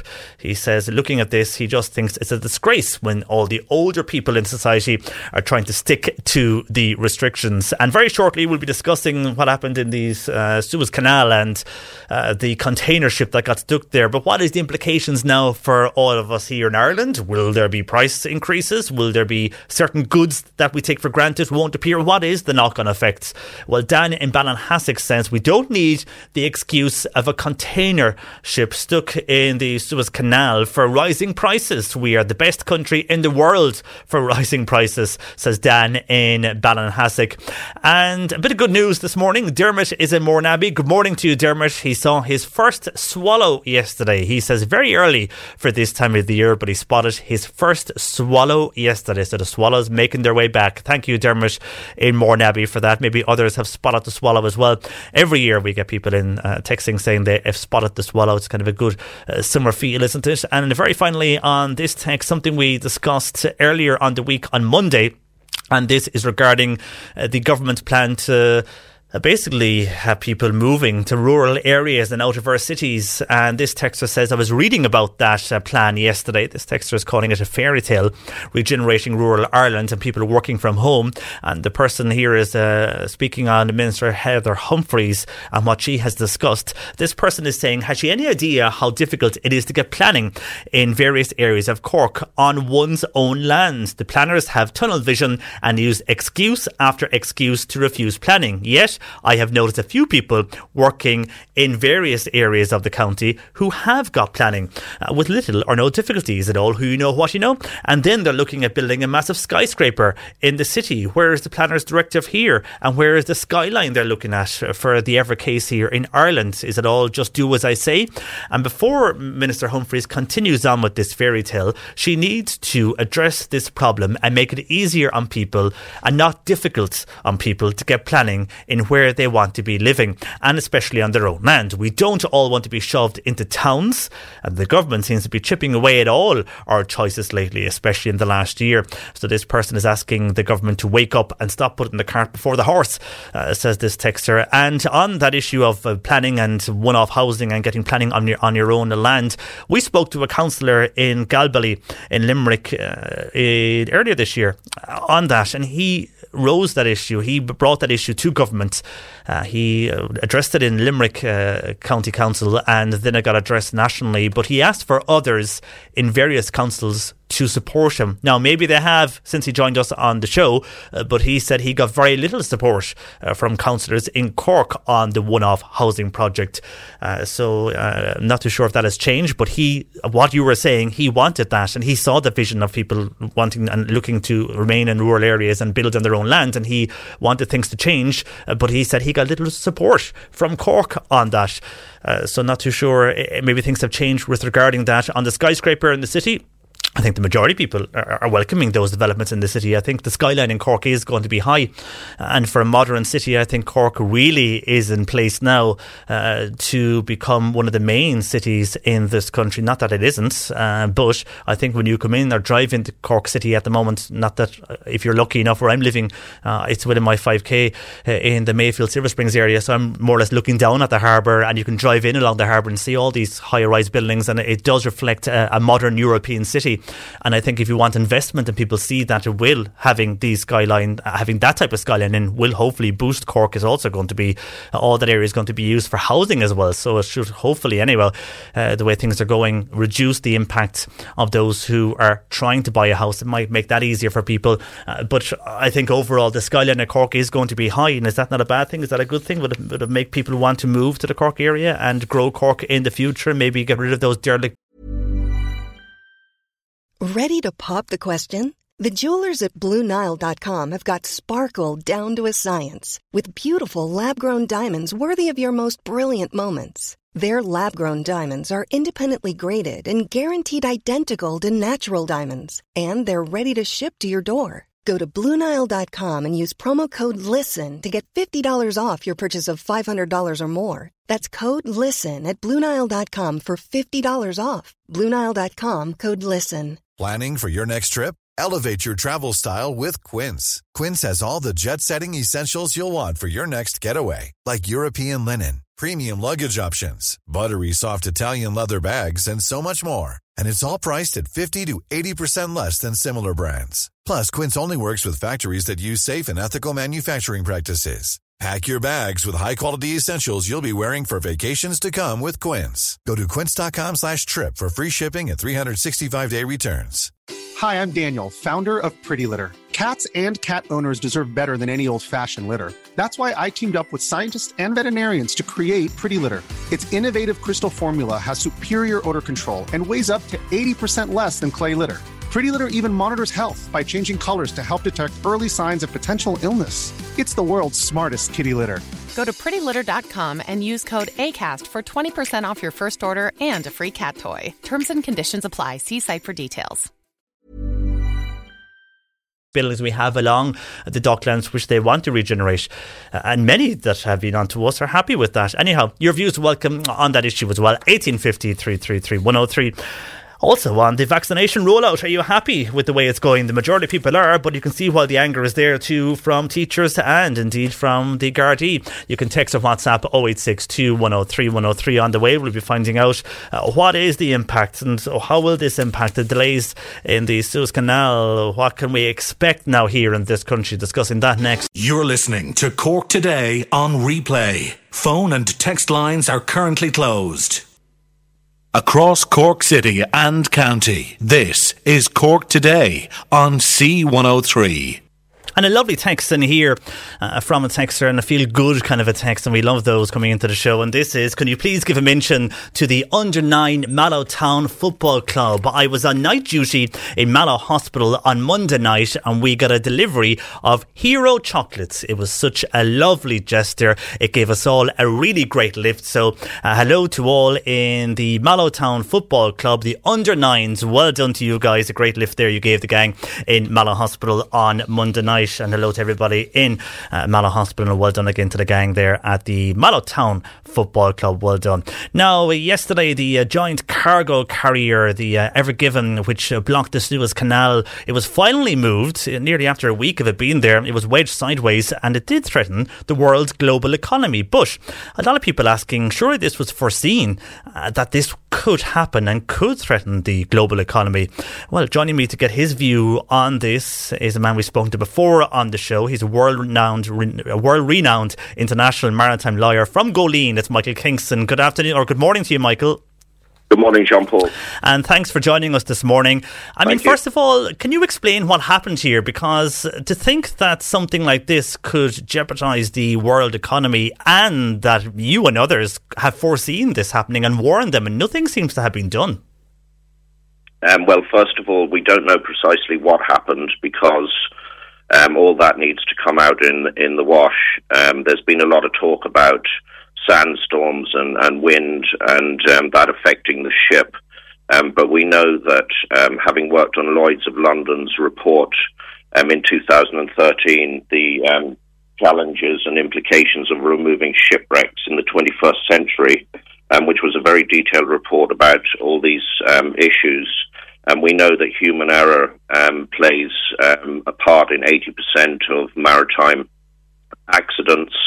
And we need to look at the vessel's voyage data recorder and all the statistics of the runner's statistics analysis to see if there was any mechanical failure. But it is known that you have to be very careful going through the Suez Canal because there is particularly with such a massive ship, huge displacement of water, and there's a thing known in physics as the Bernoulli effect. And so as the ship is travelling along, it particularly around bends, it banks water up against the side of the canal, and that creates gravitational pull on the stern of the ship. And there was a sweeping bend just before the strait, and there is evidence to suggest that the vessel was going at significant speed and there may have been a loss of control. So that's the sort of analysis that needs to now be carried out to see precisely what happened. And has this happened before anywhere else in the world that we've seen something like this? And could this happen again if nothing has changed? Well, it has happened previously. The Suez Canal was closed for a while, a number of years back, for 5 days. But of course, we've seen many accidents around the world involving large vessels, some of them close to our own shore. But the issue here is that this is a mega container ship. It had 20,000 capacity. It was almost full to capacity of containers on board. One container is large for any of us that see them around West Cork, in farms and elsewhere. So you can imagine how big it is, with 20,400 metres long, a huge vessel. And when we worked on the Lloyd's of London's report in 2013, there were two key, and that report arose out of the sinking of the massive passenger vessel, the Costa Concordia in Italy, where 32 people died, and there were 4,200 people on board, and it cost the insurance industry $1.5 billion to remove the wreck. So two of the key findings in the report were that, one, there is a lack of salvage equipment located in strategic locations across the world to react quickly to casualty situations, and two, that there is a massive capability gap between the existing salvage capability and the introduction of these huge ships. There actually is no equipment available for removing containers at such massive height outside of port. So this was an accident waiting to happen. In terms of an actual maritime casualty, it was in a canal, and it was a gentle grounding in terms of being able to deal with the situation and be able to dredge and remove the vessel. But the big concern is, what if this happens on the Irish coast, in the English Channel, without equipment to remove the containers outside port, which is the obvious way to lighten the vessel, and what will have to happen in order to prevent an incident turning very quickly into a massive maritime catastrophe. And nothing was done about that. We lobbied the UK government at the time to have a levy put in place of 10 cents per container to build a fund to have the equipment in place in strategic locations around the world. But unfortunately, it fell on deaf ears at the time, and we were told that it was a matter for the insurance industry and the maritime industry, and that it wasn't a societal issue. But we now know from this massive societal consequence, which is run into billions, that it is a societal issue. And when you mentioned there with the English Channel, is there a fear that ships using that channel, bringing goods here to Europe or to the UK and Ireland, that if something did happen, you could end up having a ship crashing in the end on rocks? And that could, apart from a maritime disaster, cause a huge ecological disaster with diesel spilling from ships, if that did happen? Yes, and it's not inconceivable that it will happen with a massive ship like this. It is, as we said back in 2013, only a matter of time. We warned when we made this warning in 2013 on the entry to the Suez Canal, the Emma Maersk, an 18,500 TEU vessel, started listing badly and took on 18 meters of water into her engine room, but luckily she managed to recover. But that was a stark warning, and we watched these ships going through the English Channel every day, and we can see them here in West Cork, south of the Fastnet Lighthouse, miniculising the Fastnet Lighthouse as they pass. And if any of them have any mechanical failure, then there is only one place they're going to end up. Now, hopefully it won't happen, but around the world, it is only a matter of time before we have a grounding of one of these vessels, and we have no way of removing the containers. And where Ireland's perspective is concerned, we all know about the MV Alta that's sitting on the rocks off Ballycotton. We don't have a proper response plan in place in Ireland for marine casualty response situations. We need to look at that urgently. We've had this problem for a long time, and many people will remember the Kowloon Bridge that sunk off the Stag Rocks, sank in 1986. It suffered mechanical failure, and we'll remember the beaches of West Cork being totally polluted for a number of years from the bunker oil, the heavy fuel oil that was on board. And so this is something that we need to look at and get our house in order so that we can respond to an emergency situation, because it will happen again. And if there was, and not to scare people, but if there was something like this happened, for example, off the coast of the Mizen, if a ship did run aground there and containers, as you said, the huge containers that they have on board all start falling around the place and the ship is crashing into the rocks, how long would it take for that necessary equipment that we have seen now in the Suez Canal or wherever else this could happen across the world, how long would it take for that equipment to reach us here in Ireland?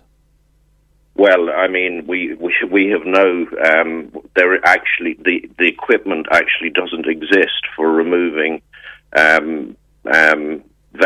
crates or containers from such massive height off these vessels. It was there's a template in place. Spitzer Salvage in 2013, one of the salvage companies was seeking financial assistance to try and get this ready-made kit in place so that it could be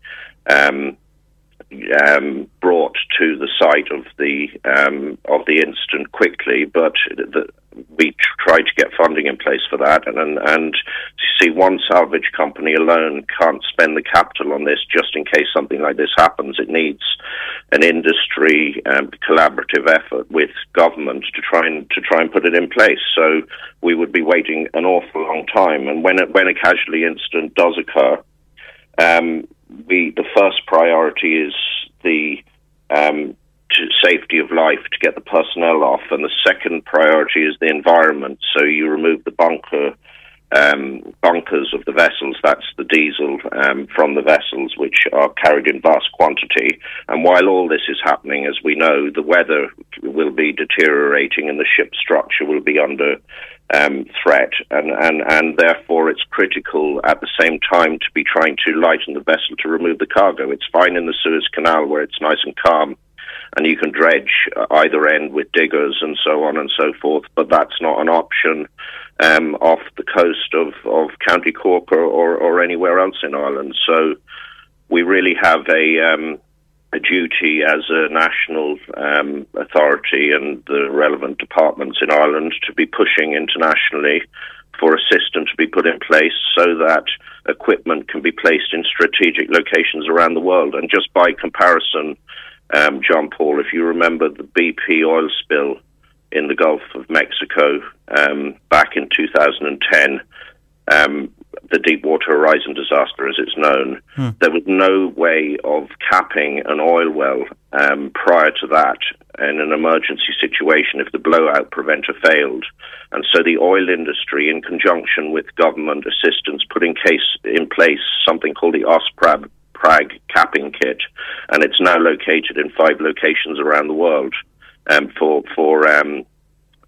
to be actioned if there is another incident. And so that is effectively what we need in the shipping industry. It's all very well having mega ships but having no possible response plan for those ships is madness, and in fact that's what we called it on the word I used in Singapore, reporting on the Lloyd's report in 2013. We called it the madness gap, and that's what it is, and it still exists. So the Suez issue with the Ever Given is a stark warning that we now need to put this system in place that we called for back in 2013. Well, hopefully lessons will be learned from this, and they will look at what the advice has been given to them to deal with situations like this. More so then from the average consumer point of view, a lot of people asking us, Michael, what is the knock-on effect now for Ireland following what has happened in the Suez Canal? I mean, there's talks of price increases, but what could we see delayed? Maybe something on the supermarket shelves or deliveries. What is the knock-on effect here for Ireland? Well, I mean, it remains to be seen, John Paul. We don't know precisely what was on board the Ever Given and all the backed up ships, but, you know, we're talking about every conceivable item, from pens to ingredients for the pharmaceutical industry, to livestock in the backed up ships, although more than likely that would be an export from Ireland, to toys, food. I mean, 20,000 crates. The way this works is that effectively the ships work on a round the world basis. They're like buses. They stop, pick up crate, drop them off, and then those crates get transshipped onto smaller ships from places like Rotterdam into Ireland, into Dublin, and other ports. And so this has caused a massive backlog. And of course, the Suez Canal is one of the arteries of the world. And as we all know, that caused a backup of something like 450 vessels. So that's caused a shortage of oil in northern Europe with all the tankers that are backed up. So components for manufacturing of cars, possibly fertilizer for the farming industry. So we're looking at a knock-on effect down the line, and it's going to take probably weeks and months for the shipping scheduling to get back into sync.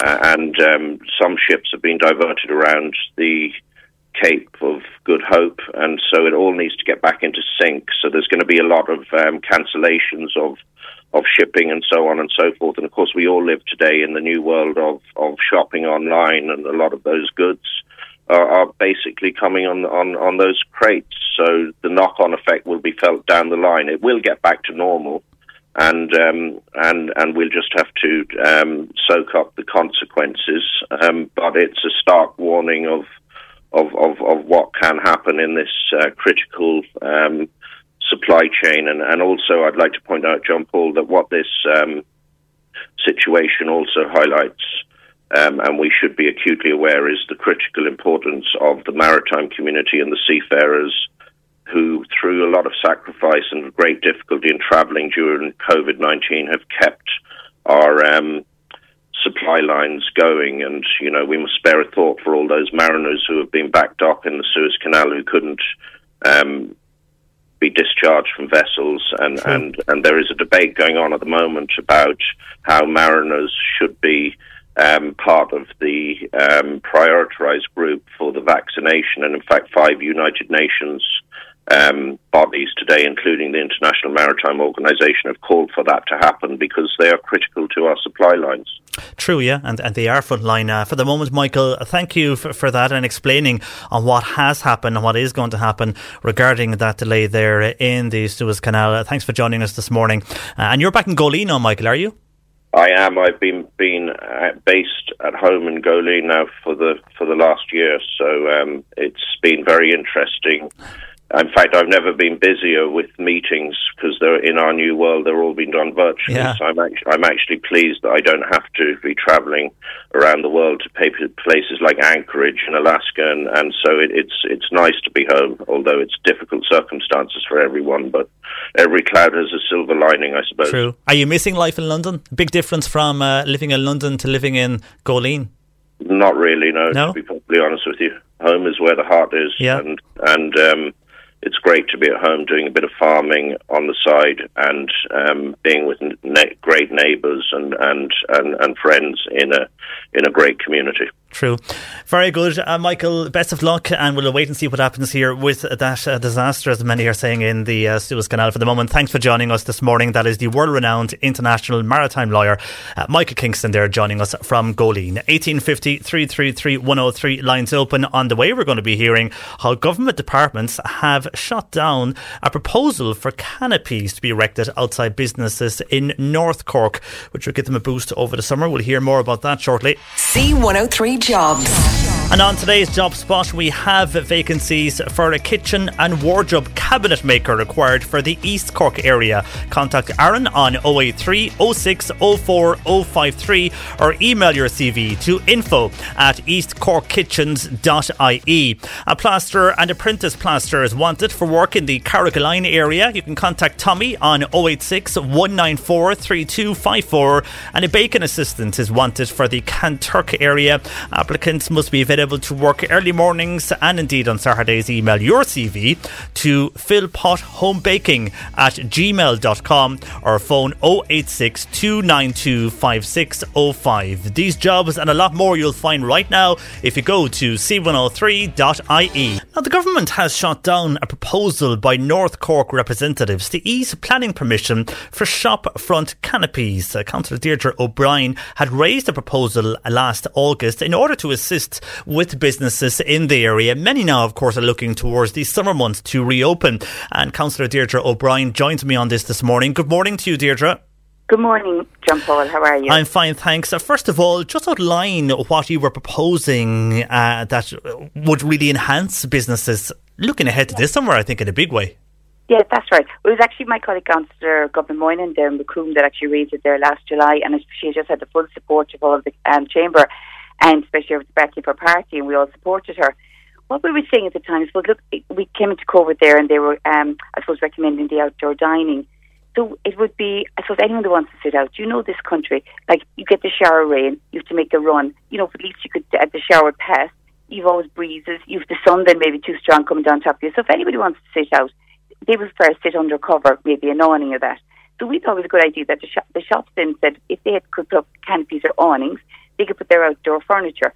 And now, in fairness to Cork County Council, they gave the exemption that to street furniture, normally you would have to I would say make an application, but they were looking at this exemption at the moment, and they were looking at case by case.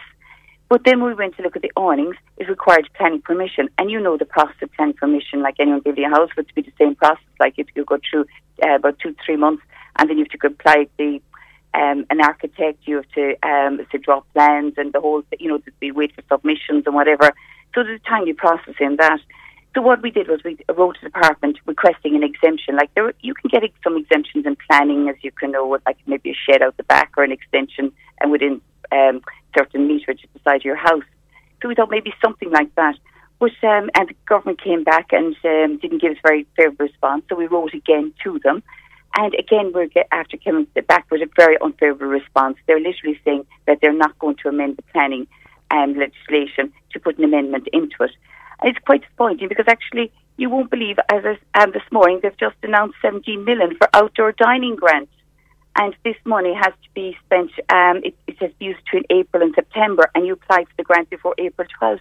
Like, what's the point going in for furniture if you can't have your awning? And even for this, they're saying some of this furniture, you're going to need planning as well. Which by the time you're going to go in for planning, you're going to winter to be sitting outdoor, and you're not going to sit outdoor as we saw last winter. We got a little bit of a good September, but after that, you definitely pulled your chairs in, or you came in out of the cold, you know.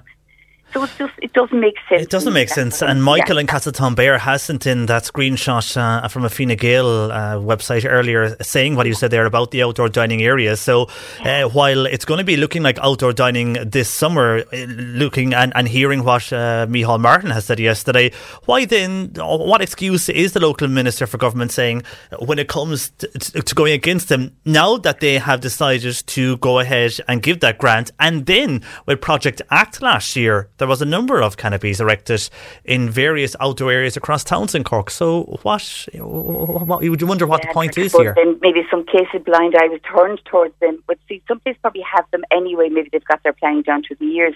You know, so one time actually, I don't know if you recall back, John Paul, like a lot of shops would have had the awnings and canopies going back for years. They always use them as well, sun protecting and that as well, you know.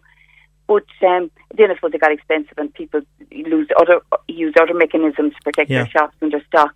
But I suppose it's so disappointing when the Minister writes that he's no immediate plans to introduce amendments to planning legislation in the manner that's requested. But this is the time we need it. You know, and I suppose we nearly have to go. We did actually go back again. We wrote back again to the department in the hope that they would re-look at this. And as I say, especially in light now of this grant being announced, you know, that's going to, loads of people would love to avail of this. We have to help the businesses.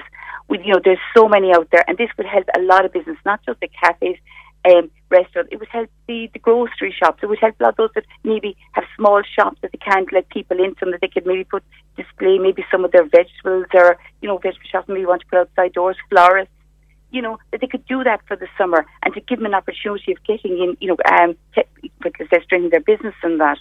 It just, it doesn't make sense. It doesn't add up. Doesn't add up, especially the way things are going. But also, if you look back at old photos from various towns in Cork over the years, you would have seen that those canopies would have been over a lot of the stores, not only cafes or restaurants, but as you mentioned, shops there as well. So where do you go from here now with the proposal if they're not willing to engage, and if yet they're giving out grants but are just looking at planning amendments? Where does it go from here? Yeah, well, Cork County Council are going to be looking after these grants. It'll be through Cork County Council, their websites. But they're going to turn all these down, because most of them are saying that they have to be compliant with planning on whatever they go for. More often than not, they will have to be compliant with planning. And here we are, Cork County Council is allowing you to have them. But with the other, side of our mouth, we're saying, you have to go apply for planning. So it just we have to go back to the department. We have to start raising this probably with maybe TDs, politicians, just to put it on the floor, the chamber, and just get some kind of a calling on it, because it's not satisfactory. There's going to be uproar because, look, I suppose we would never consider towns in North Cork as towns that you sat out, and but certainly the touristy towns would be they'd be uproar over this. Yeah, of course. I mean, it's going to affect the whole county, not just North Cork, but as you mentioned, there are a lot of tourist towns. For example, Skibbereen, Clonakilty, Ballycotton. They'll all benefit from this. But are you more or less saying that while people can't go and access, that they can access the funding if they wish, and there's a big advert out in social media from all the government parties, and the hashtag they're using is Our Rural Future, but then you're saying the council will have to, maybe they can give the grants, but the local people who have a business will have to turn it down because they can't use the grant. So what's the point of giving the grant? Is it just all for show? Yeah, they can apply for this grant, but they won't get it because they'll be refused on the grounds that you have to have planning for it. So it's for show, more or less. This big grant announced today, so you're saying of 17 million for outdoor dining is just a show because people can't use that.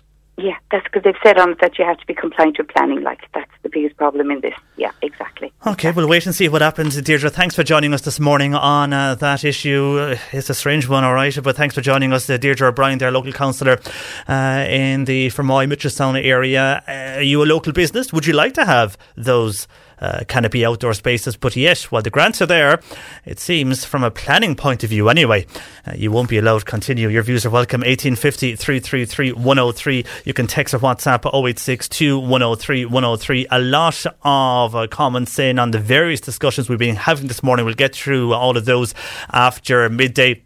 Also, as it is not a bad day to be out in the garden, if you have a question for our Irish gardener, Peter Dowdall, he'll be along after 12:30. If you have a question for Peter, get those into us now, because it does get busy while Peter is on. So get them in early so we can put them to Peter and have them ready for him. He'll be along after 12:30, and you can call Bernie with your gardening questions on 1850 333 103, or indeed you can text or WhatsApp 0862 103 103. That C103. Good afternoon to you, John Paul McNamara, with you until 1 o'clock in for Patricia today, and your gardening questions are welcome because Peter Dowdall is along just after 12:30. He'll be answering all your gardening questions. If you have a question for Peter, get those into us on 1850 333 103, or you can text or WhatsApp 0862 103 103. Peter joining us this afternoon just at around 12:30, but a lot of comments in on the various issues we've been discussing this morning. First of all, earlier we spoke with the Teacher Union, and Loughnane from the Teacher Union, the ASTI. And this is how teachers, along with the Gardaí and others now, aren't happy with the changes that was announced yesterday in relation to the vaccination rollout. It's going to go on an age-only basis, and because of that, a lot of people have mixed views on the change of decision. Teachers feel they should be getting the vaccine sooner than just age-only, along with the Gardaí and some frontline workers. But when we were asking the STI if this, because all the conventions are being held over Easter, so the INTO, the STI, other teaching organisations will be holding conventions with their members online, and they'll be asking them and even answer. That would be a big issue. But could that lead to the discussion of will they go back and will the schools reopen after Easter? And they didn't rule that out. They'll have to discuss this first, but they did not rule it out unless things change, because they're very unhappy with what has come out from the government on the rollout and the change to the rollout of vaccinations. Again, that change is once over 70s, those with underlying conditions and the medically vulnerable are vaccinated, appointments will be made on the basis of age alone. Well, on that, a lot of people have different views on what was said by the ASTI and other teachers that did contact the show.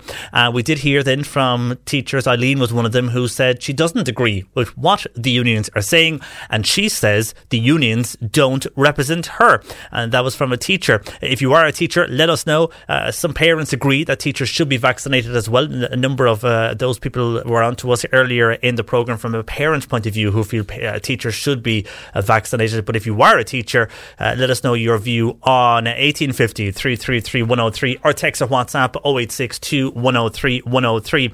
Sean, and these are views of listeners coming in after that conversation and comments after 11 we discussed on this. First of all, Sean saying, hi JP, sorry about my rant on teachers, but what next are they going to look for? It's very simple rule. The older you are, the sooner you get the vaccine. I'm working right through all the lockdowns as a delivery driver, in and out of everywhere, and minding myself and keeping myself safe and not complaining. Most of these teachers have only 6 weeks work left before summer close. So do they all want to be vaccinated for a good summer break? Says a junior cert parent, and that is Sean. And hello to you, Sean.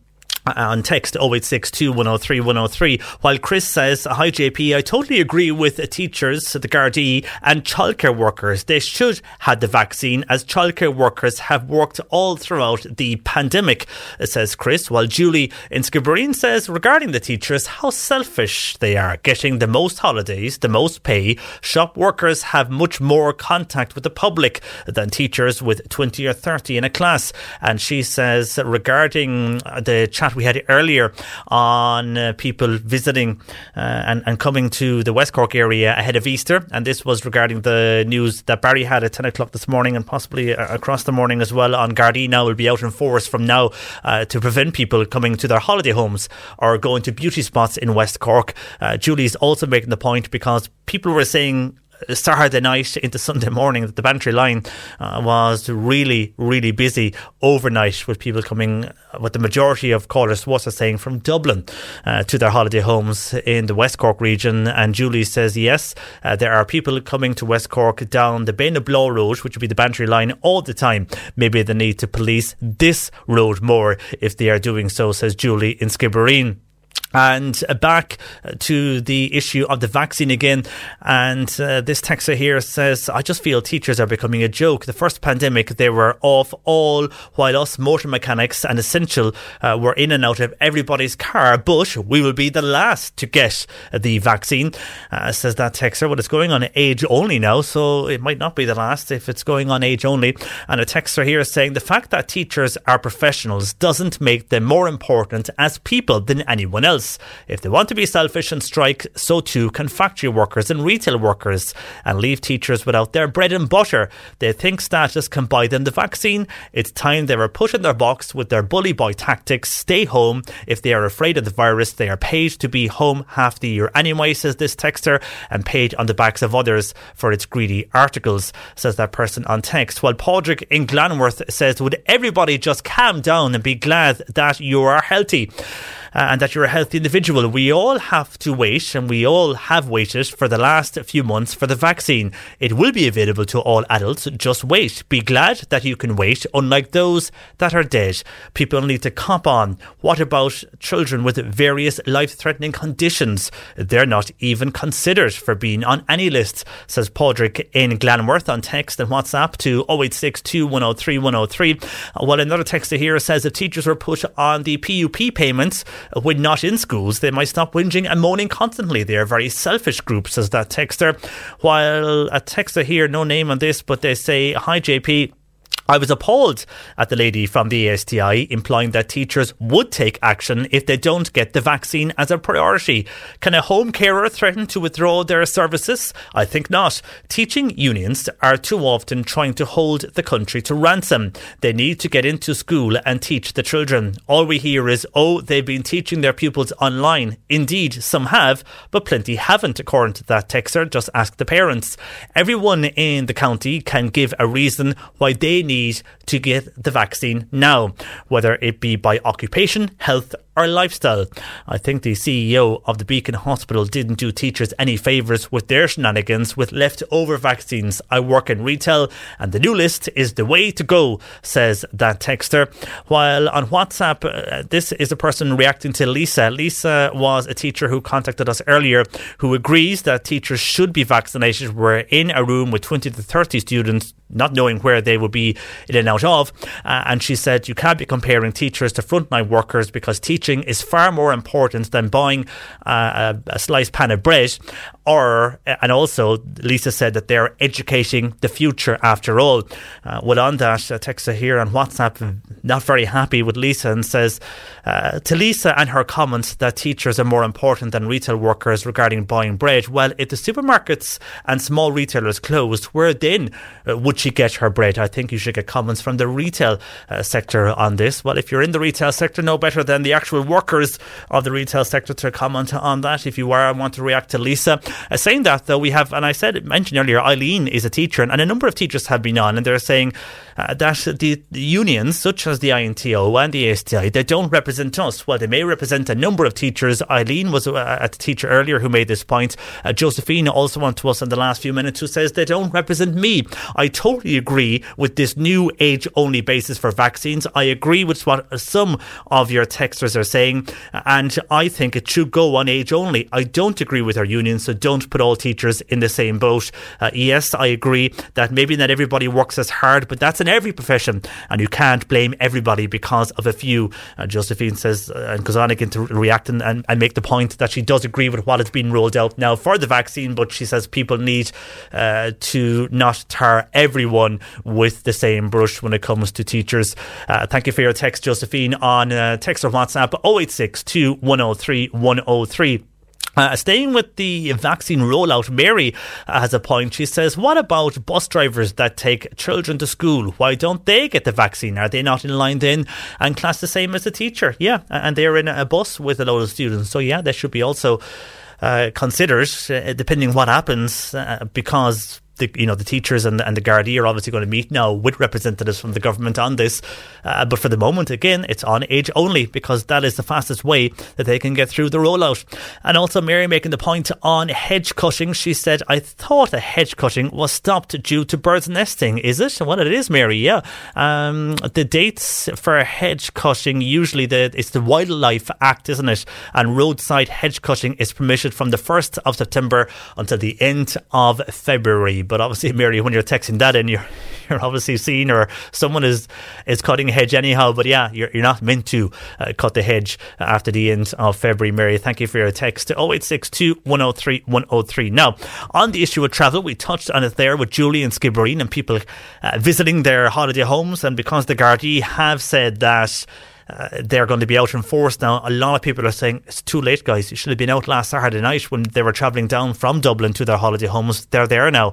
Not too sure who'll be travelling down over the next few days. Anyhow, Elizabeth is saying on that issue of travel, will house lettings open the same times as hotels and B&Bs around my area?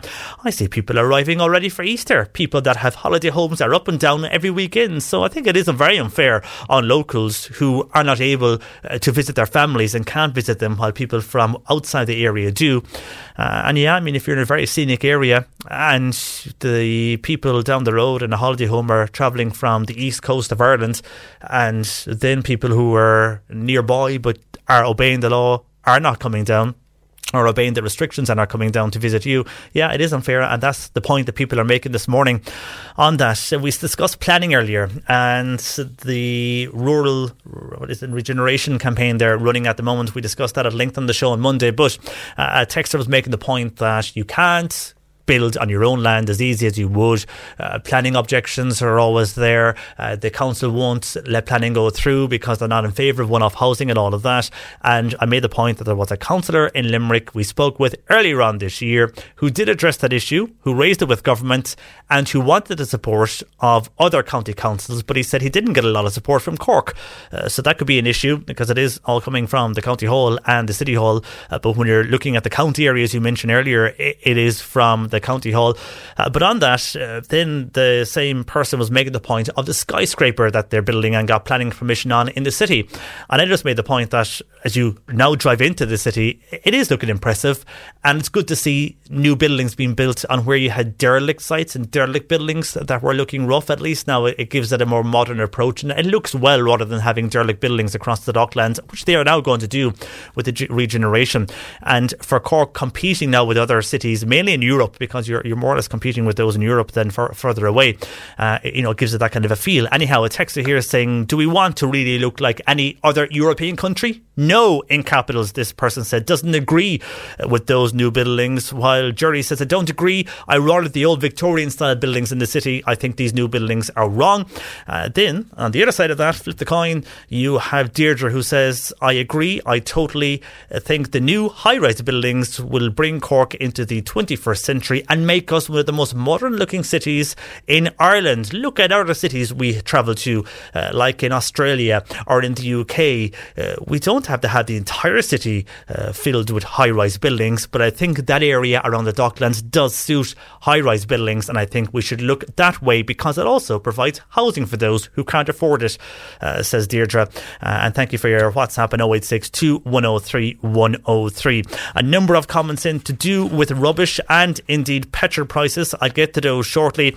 Also, somebody asking about the passport offices. What is their story at the moment? Well, they're remaining closed still. I will get this double checked this afternoon, but at the moment, the latest we have from the passport office is that while still in level 5, passport operations are paused in line with the level 5 announcement. Now, I don't see anything yet specifically on passports coming out from yesterday, but we will double check that this afternoon. But for the moment, according to the latest I have on passports here from the Department of Foreign Affairs, is that they remain closed. However, you can still apply online for a passport. It's like hit and miss with this. Some people I know have applied online for a passport and have got their passport 7 or 8 weeks later. Others are still waiting for their passports. But if you apply online, the majority of people I know are getting their passports, but it does take about 2 months. Others are still waiting. If you post in, I think you will be waiting if you post your documents into them.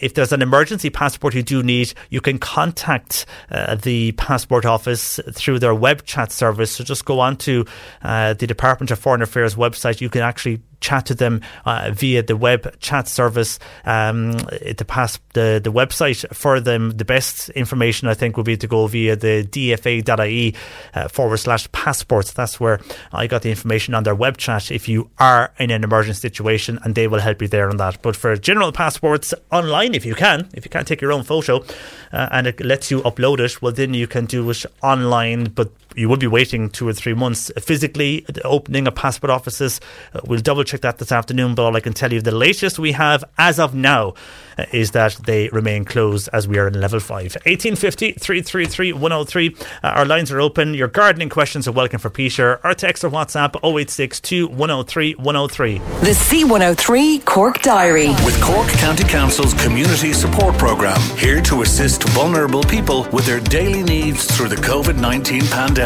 See corkcoco.ie.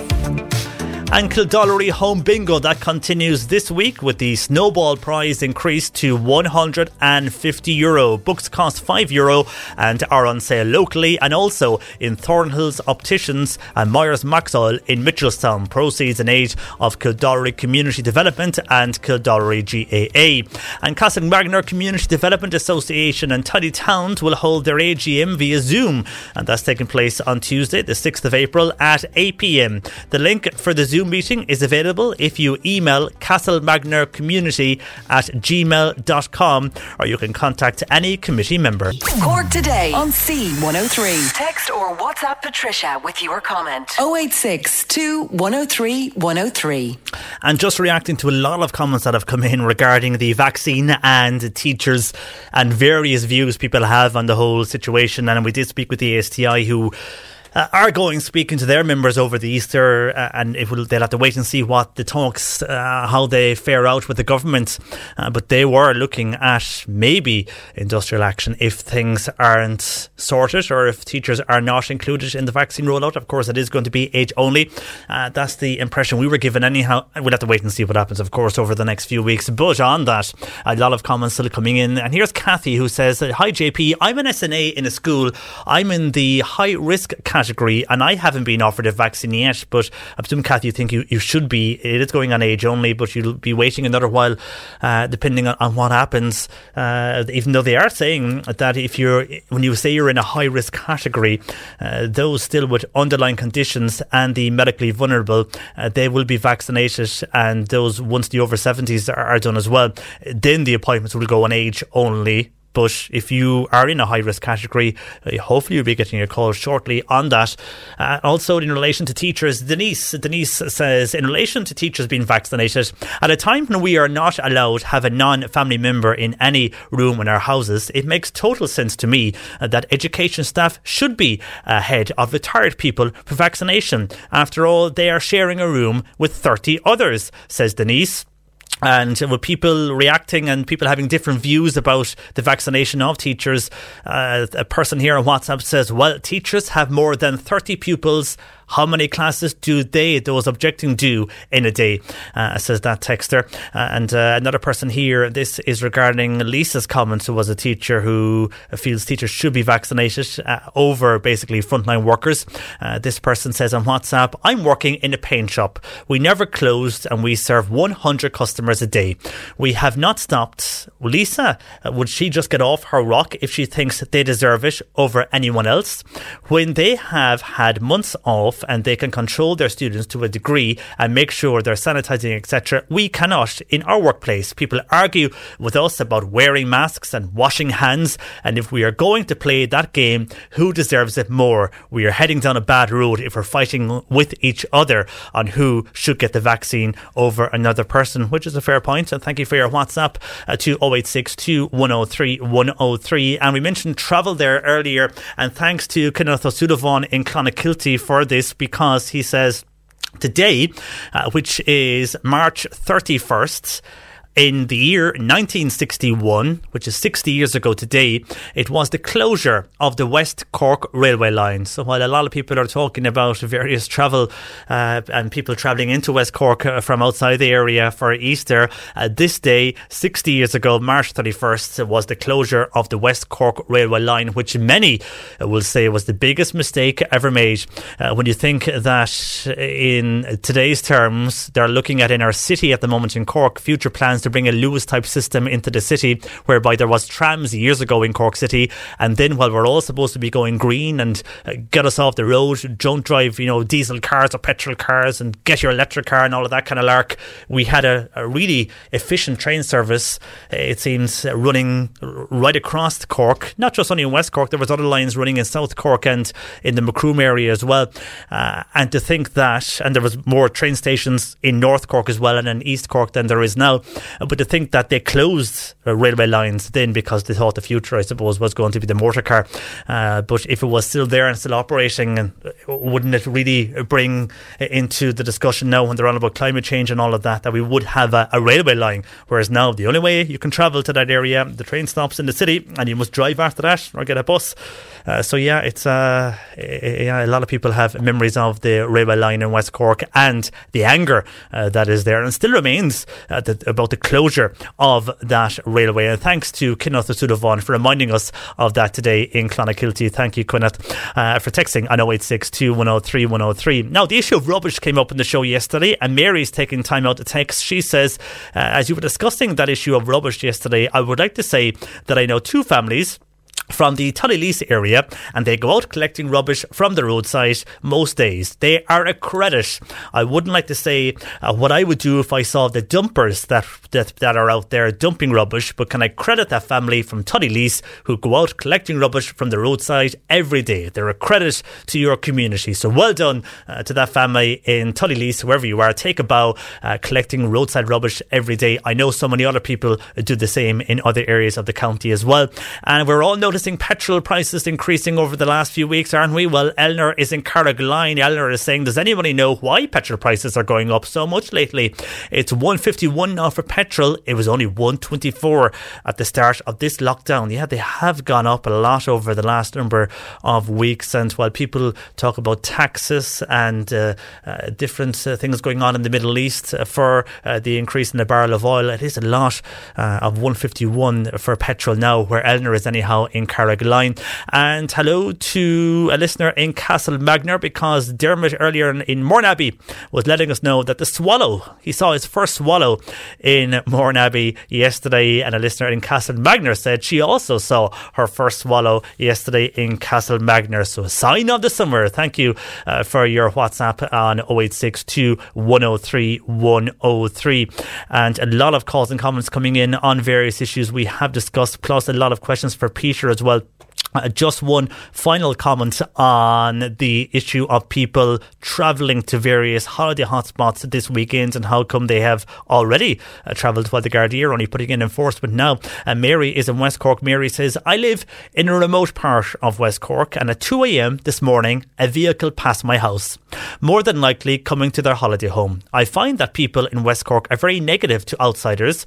I think we should mind our own business and health. Too many people are stressed out and over other people's business. So they're concentrating more on other people's business than their own business. I personally, Mary says, feel people are anti-Dublin as well, says Mary in West Cork. So has Mary a point? People are becoming too obsessed with what others are doing. They should look after their own health, mind their own business, and stop being so anti-Dublin, says Mary on text 0862 103 103. We're going gardening next with Peter Doddle. A number of comments coming in for Peter, and a number of gardening questions even coming in for Peter, and we'll chat and join Peter right next. And Peter Doddle, the Irish gardener, joins me on this Wednesday afternoon as usual. Good afternoon to you, Peter. Good afternoon, John Paul. How are you? I'm fine, thanks. How are you keeping? Nice weather, so an ideal day for the garden, isn't it? I'd say you've been out in it all week, have you? Oh, I have, yeah. You'll be glad to know the house I used to live in. I used to live in Renton. I know I was telling you about that before, where the grass never grew. It has grown. It was resat and the grass is growing again, so you'll be glad to know that. I know you were always worried about that, with the garden with the lawnmower with only 2 wheels in it. Yes, I was having sleepless nights, John Paul, but glad to hear it's working now. But the weather is gorgeous, and it's real spring in the air at the moment, getting you out into the garden at the moment. It's gorgeous. So hopefully we'll have more of this Easter sunshine. Hopefully we will. A lot of people want to get out to the garden and they feel it good for themselves. So let's get straight into questions, Peter. A number of them have come in. And first, let's start with Tim, who's in North Cork. And Tim is asking Peter, is this a good time to plant early potatoes, and can you plant them on a bed of manure? Yes and no. So yes, it is a good time to plant all your seed potatoes now, really. Normally you'd have the what's called the first earlies, which are the new potatoes, if you like, John Paul. You'd have them planted by Patrick's Day as the traditional kind of day to get them in by in Ireland. There's nothing to say you can't plant later or earlier than Patrick's Day, so it's just kind of it's a marker. So yeah, you can absolutely plant them now. You could even be planting your second earlies and your main crops now as well, I would say. And obviously you'll harvest them later in the season. Can you put them straight on a bed of manure? I would say no. You could certainly use manure when planting, but two things with manure. Number one, make sure it's very well rotted. So make sure it's well rotted manure. It should realistically be 2 years old or more. It should be crumbly in texture. In other words, it should be soil-like. It shouldn't be in any way slimy or anything like that, and there should be no smell of it. off it. That's the best test of all to see if it's rotten enough. There shouldn't be any smell off the manure. If there is, it's still a bit too fresh. All that being said, I still wouldn't plant it directly on the manure.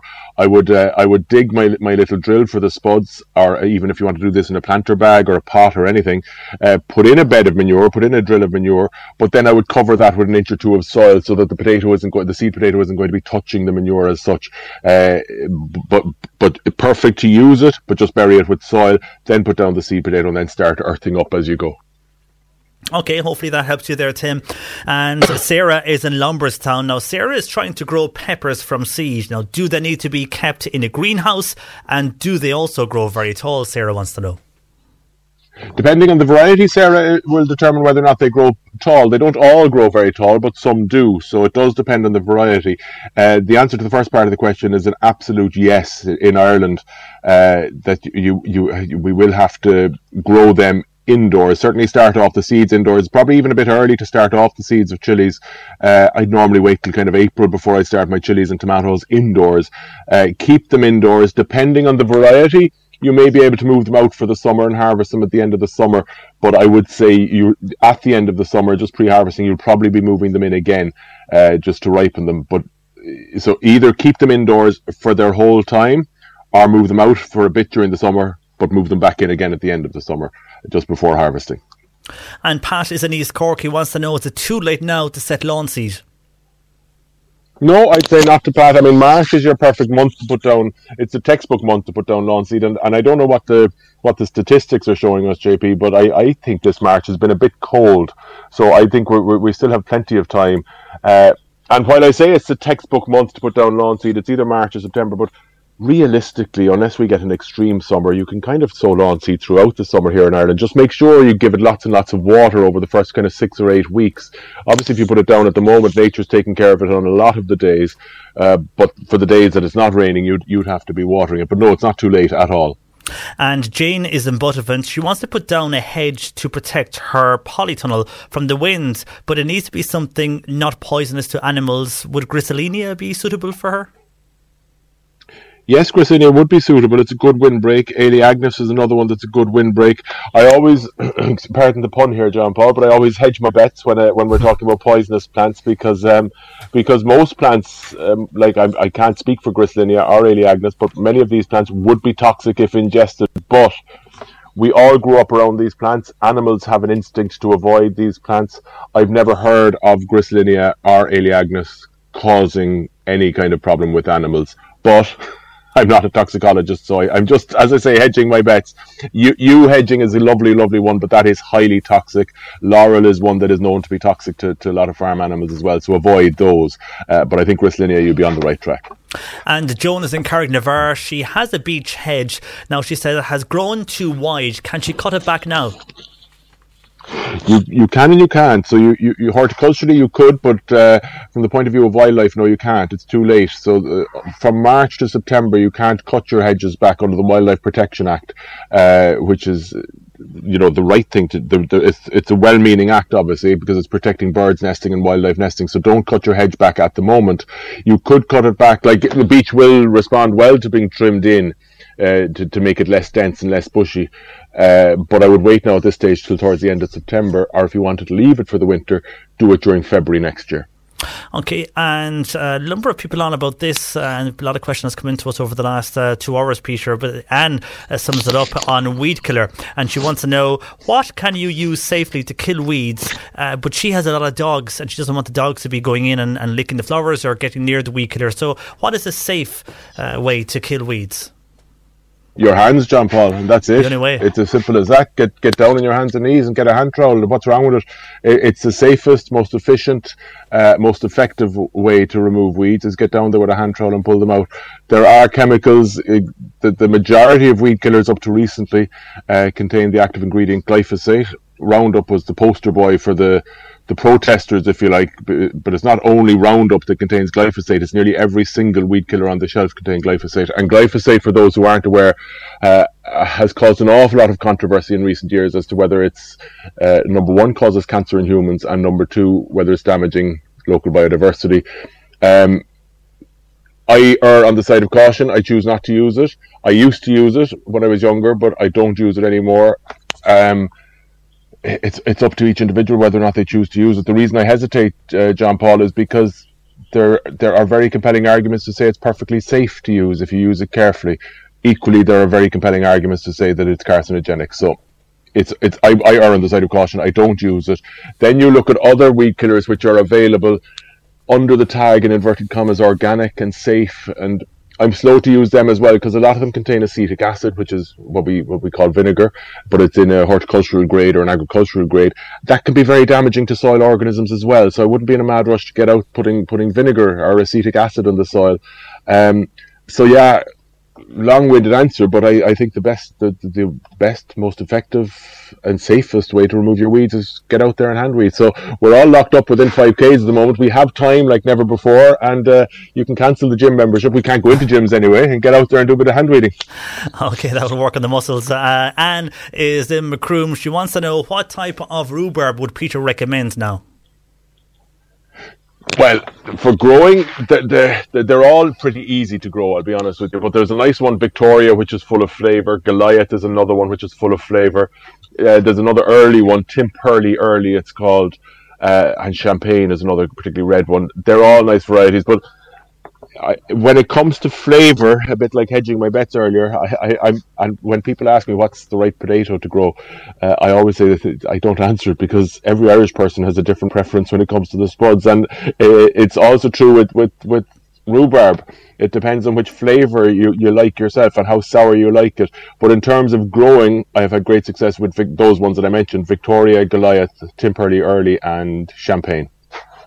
Okay, and if you can help this person who says, Peter, can I take cuttings now from hydrangea and rose bushes and plant in a plastic container? And then if I can, how will I plant them? Okay, a bit too early is the answer to the question, but you can do it, but just not yet. So but you're not too far off being there. I sound a bit like Micheál Martin last night. We're nearly there, but we're not quite there. So you need to wait about another 5 or 6 weeks into the kind of May even into June and July. That's the time that you take what's called semi-ripe nodal cuttings, which are basically just cuttings of this year's growth. Now, they haven't produced enough of this year's growth yet to give you cutting material. So at that time, what you do is you take with the rows first. They're both the same. It just will vary on the length of the cutting. You take the top of this year's shoot, about 6 inches from the top. You cut to a node, so the base of the cutting is on a node. And what a node is, JP, is just where the leaves meet the stem. That's a node, but that's where all the magic happens in the stem and in the cutting, because that's where all the hormones are. The auxins to promote rooting, they're all in that node. So the node should be the base of your cutting. Cutting of the rows, maybe about 4 or 5 inches. Leave only one pair of leaves on that cutting. Remove what we call the terminal bud, which is where your flower might be or your growth tip. So remove that. Leave 1 or 2 leaves on the cutting. Base of the cutting is a node, into rooting powder, into a bit of compost, and they'll root away quite easily for you in June, July, August. Same is true with the hydrangea, but your cutting might be just a bit longer, might be 6 or 7 inches. And if you can, this person also is asking about lilium bulbs. She says, I've got plastic paint buckets. Can I set lilium bulbs in them? And they're called Oriental Stargazer Lilium. Yeah, Stargazer lilies are lovely, but I'm curious on the question. She got plastic paint buckets. Yeah, she's got plastic paint buckets. I'm guessing what you mean. Yeah, I'm guessing what she means there is the paint containers that are empty have no longer got paint in them. So in terms of a container, yes, plastic containers like that are perfect to use, provided you put drainage holes in them, because obviously there won't be drainage holes in them if they were carrying paint. So make sure you put drainage holes in them so the excess water can drain away, and they'd be good to use. But if they've had paint in them, and they have, obviously, they're paint containers, I don't know the toxicity levels in the paint, so I'm not sure is the short answer on that. If it's completely and totally cleaned out, I'm sure they'd be absolutely fine to use. But if there's paint still in them, I'm not sure would that affect. I'm not saying it would or wouldn't. I'm just saying I don't know, John Paul. Would any residual paint in the container harm the growth of the plant? I don't know. All right, Rosie is in Araglen now. At the moment, Rosie is setting white turnips. So should I fertilise them, she's asking, or should I use fertiliser? And if so, what organic one would you recommend, Peter?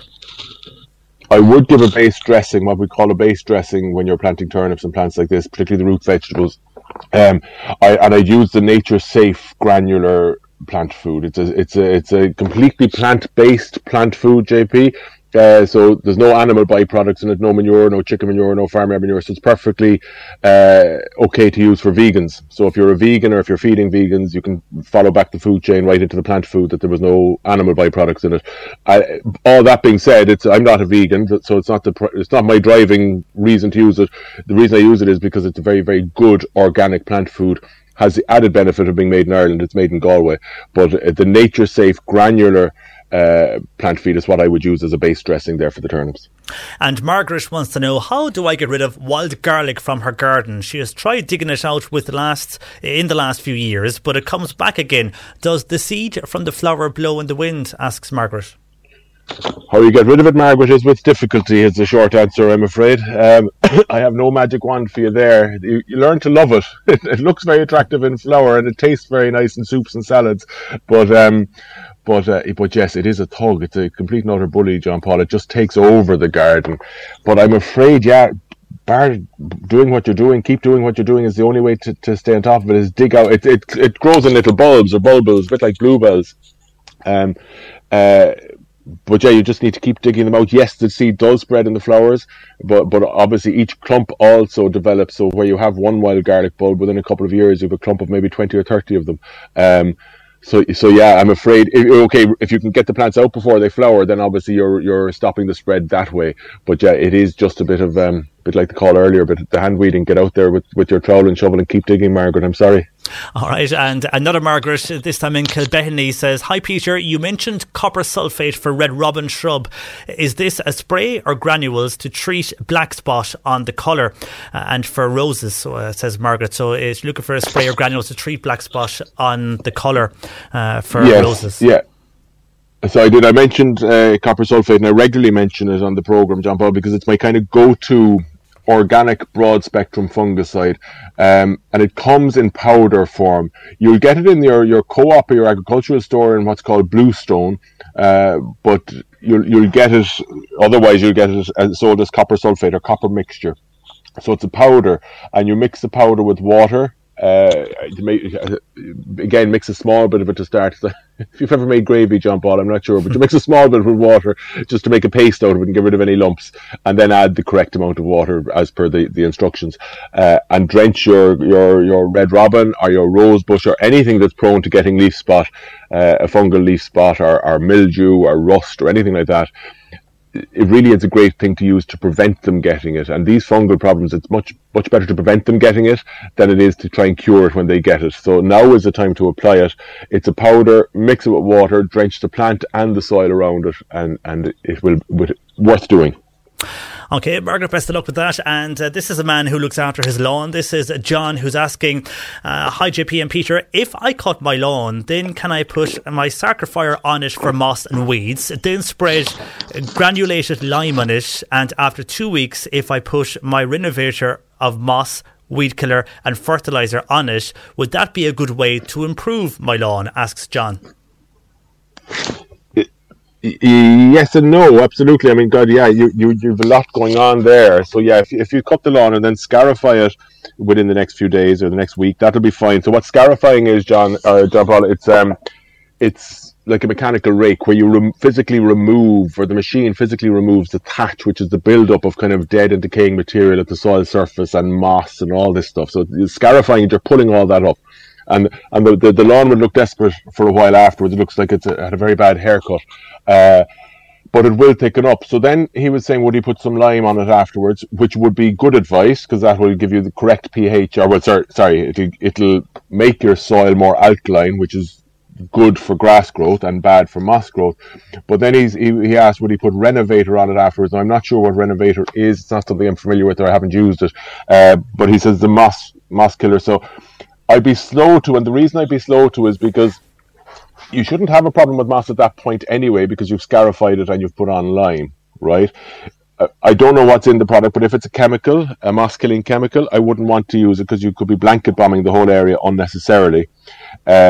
But then a lot of these, and again I say I don't know what's in this one, so a lot of these moss killing products contain sulfate of iron to control moss, JP. And the problem with that is, yes, it'll kill any moss in the lawn, but it's also been counterproductive because you're putting on lime, which will make the soil more alkaline.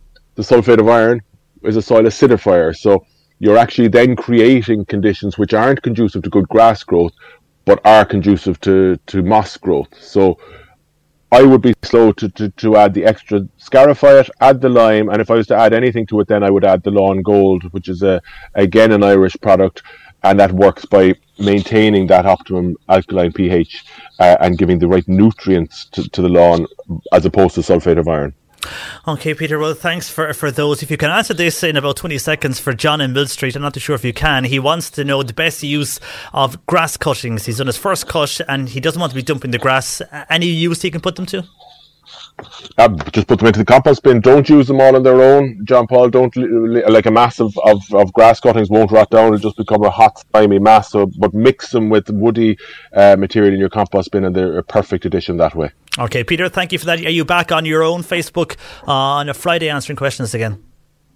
Back on Facebook, Irish Gardener at 1 p.m. on Friday. Just a quick thank you to everyone, JP. Last Friday we had a Daffodil Day themed Ask the Gardener on Facebook, and we managed to raise €2,000 within the hour. Excellent. So thank you to everybody who donated through Facebook. This Friday I'll be answering questions again, 1 o'clock on the Irish Gardener. Well done. That's a great amount of money. Well done, Peter. And thanks for joining us and answering as many as the questions we could get through this afternoon. Mind yourself, Peter Dollall there, who is the Irish Gardener. Find him on theirishgardener.com or indeed on Facebook and Instagram at the Irish Gardener. My thanks to Bernie Murphy who produced. I'm John Paul McNamara. Enjoy your Wednesday afternoon. A lot can happen in 3 years, like a chatbot may be your new best friend. But what won't change? Needing health insurance. United Healthcare Tri-Term Medical Plans, underwritten by Golden Rule Insurance Company, offer flexible, budget-friendly coverage that lasts nearly 3 years in some states. Learn more at UH1.com. When you make decisions for your company, you look for the no-brainers. If you have a lot of mailing to do, Stamps.com is the ultimate no-brainer. Use the Stamps.com mobile app to mail everything you need to keep your business running with up to 89% off USPS and UPS. Make the same no-brainer decision as over 1 million other businesses with Stamps.com. Use code PROGRAM for a special offer. That's Stamps.com, code PROGRAM.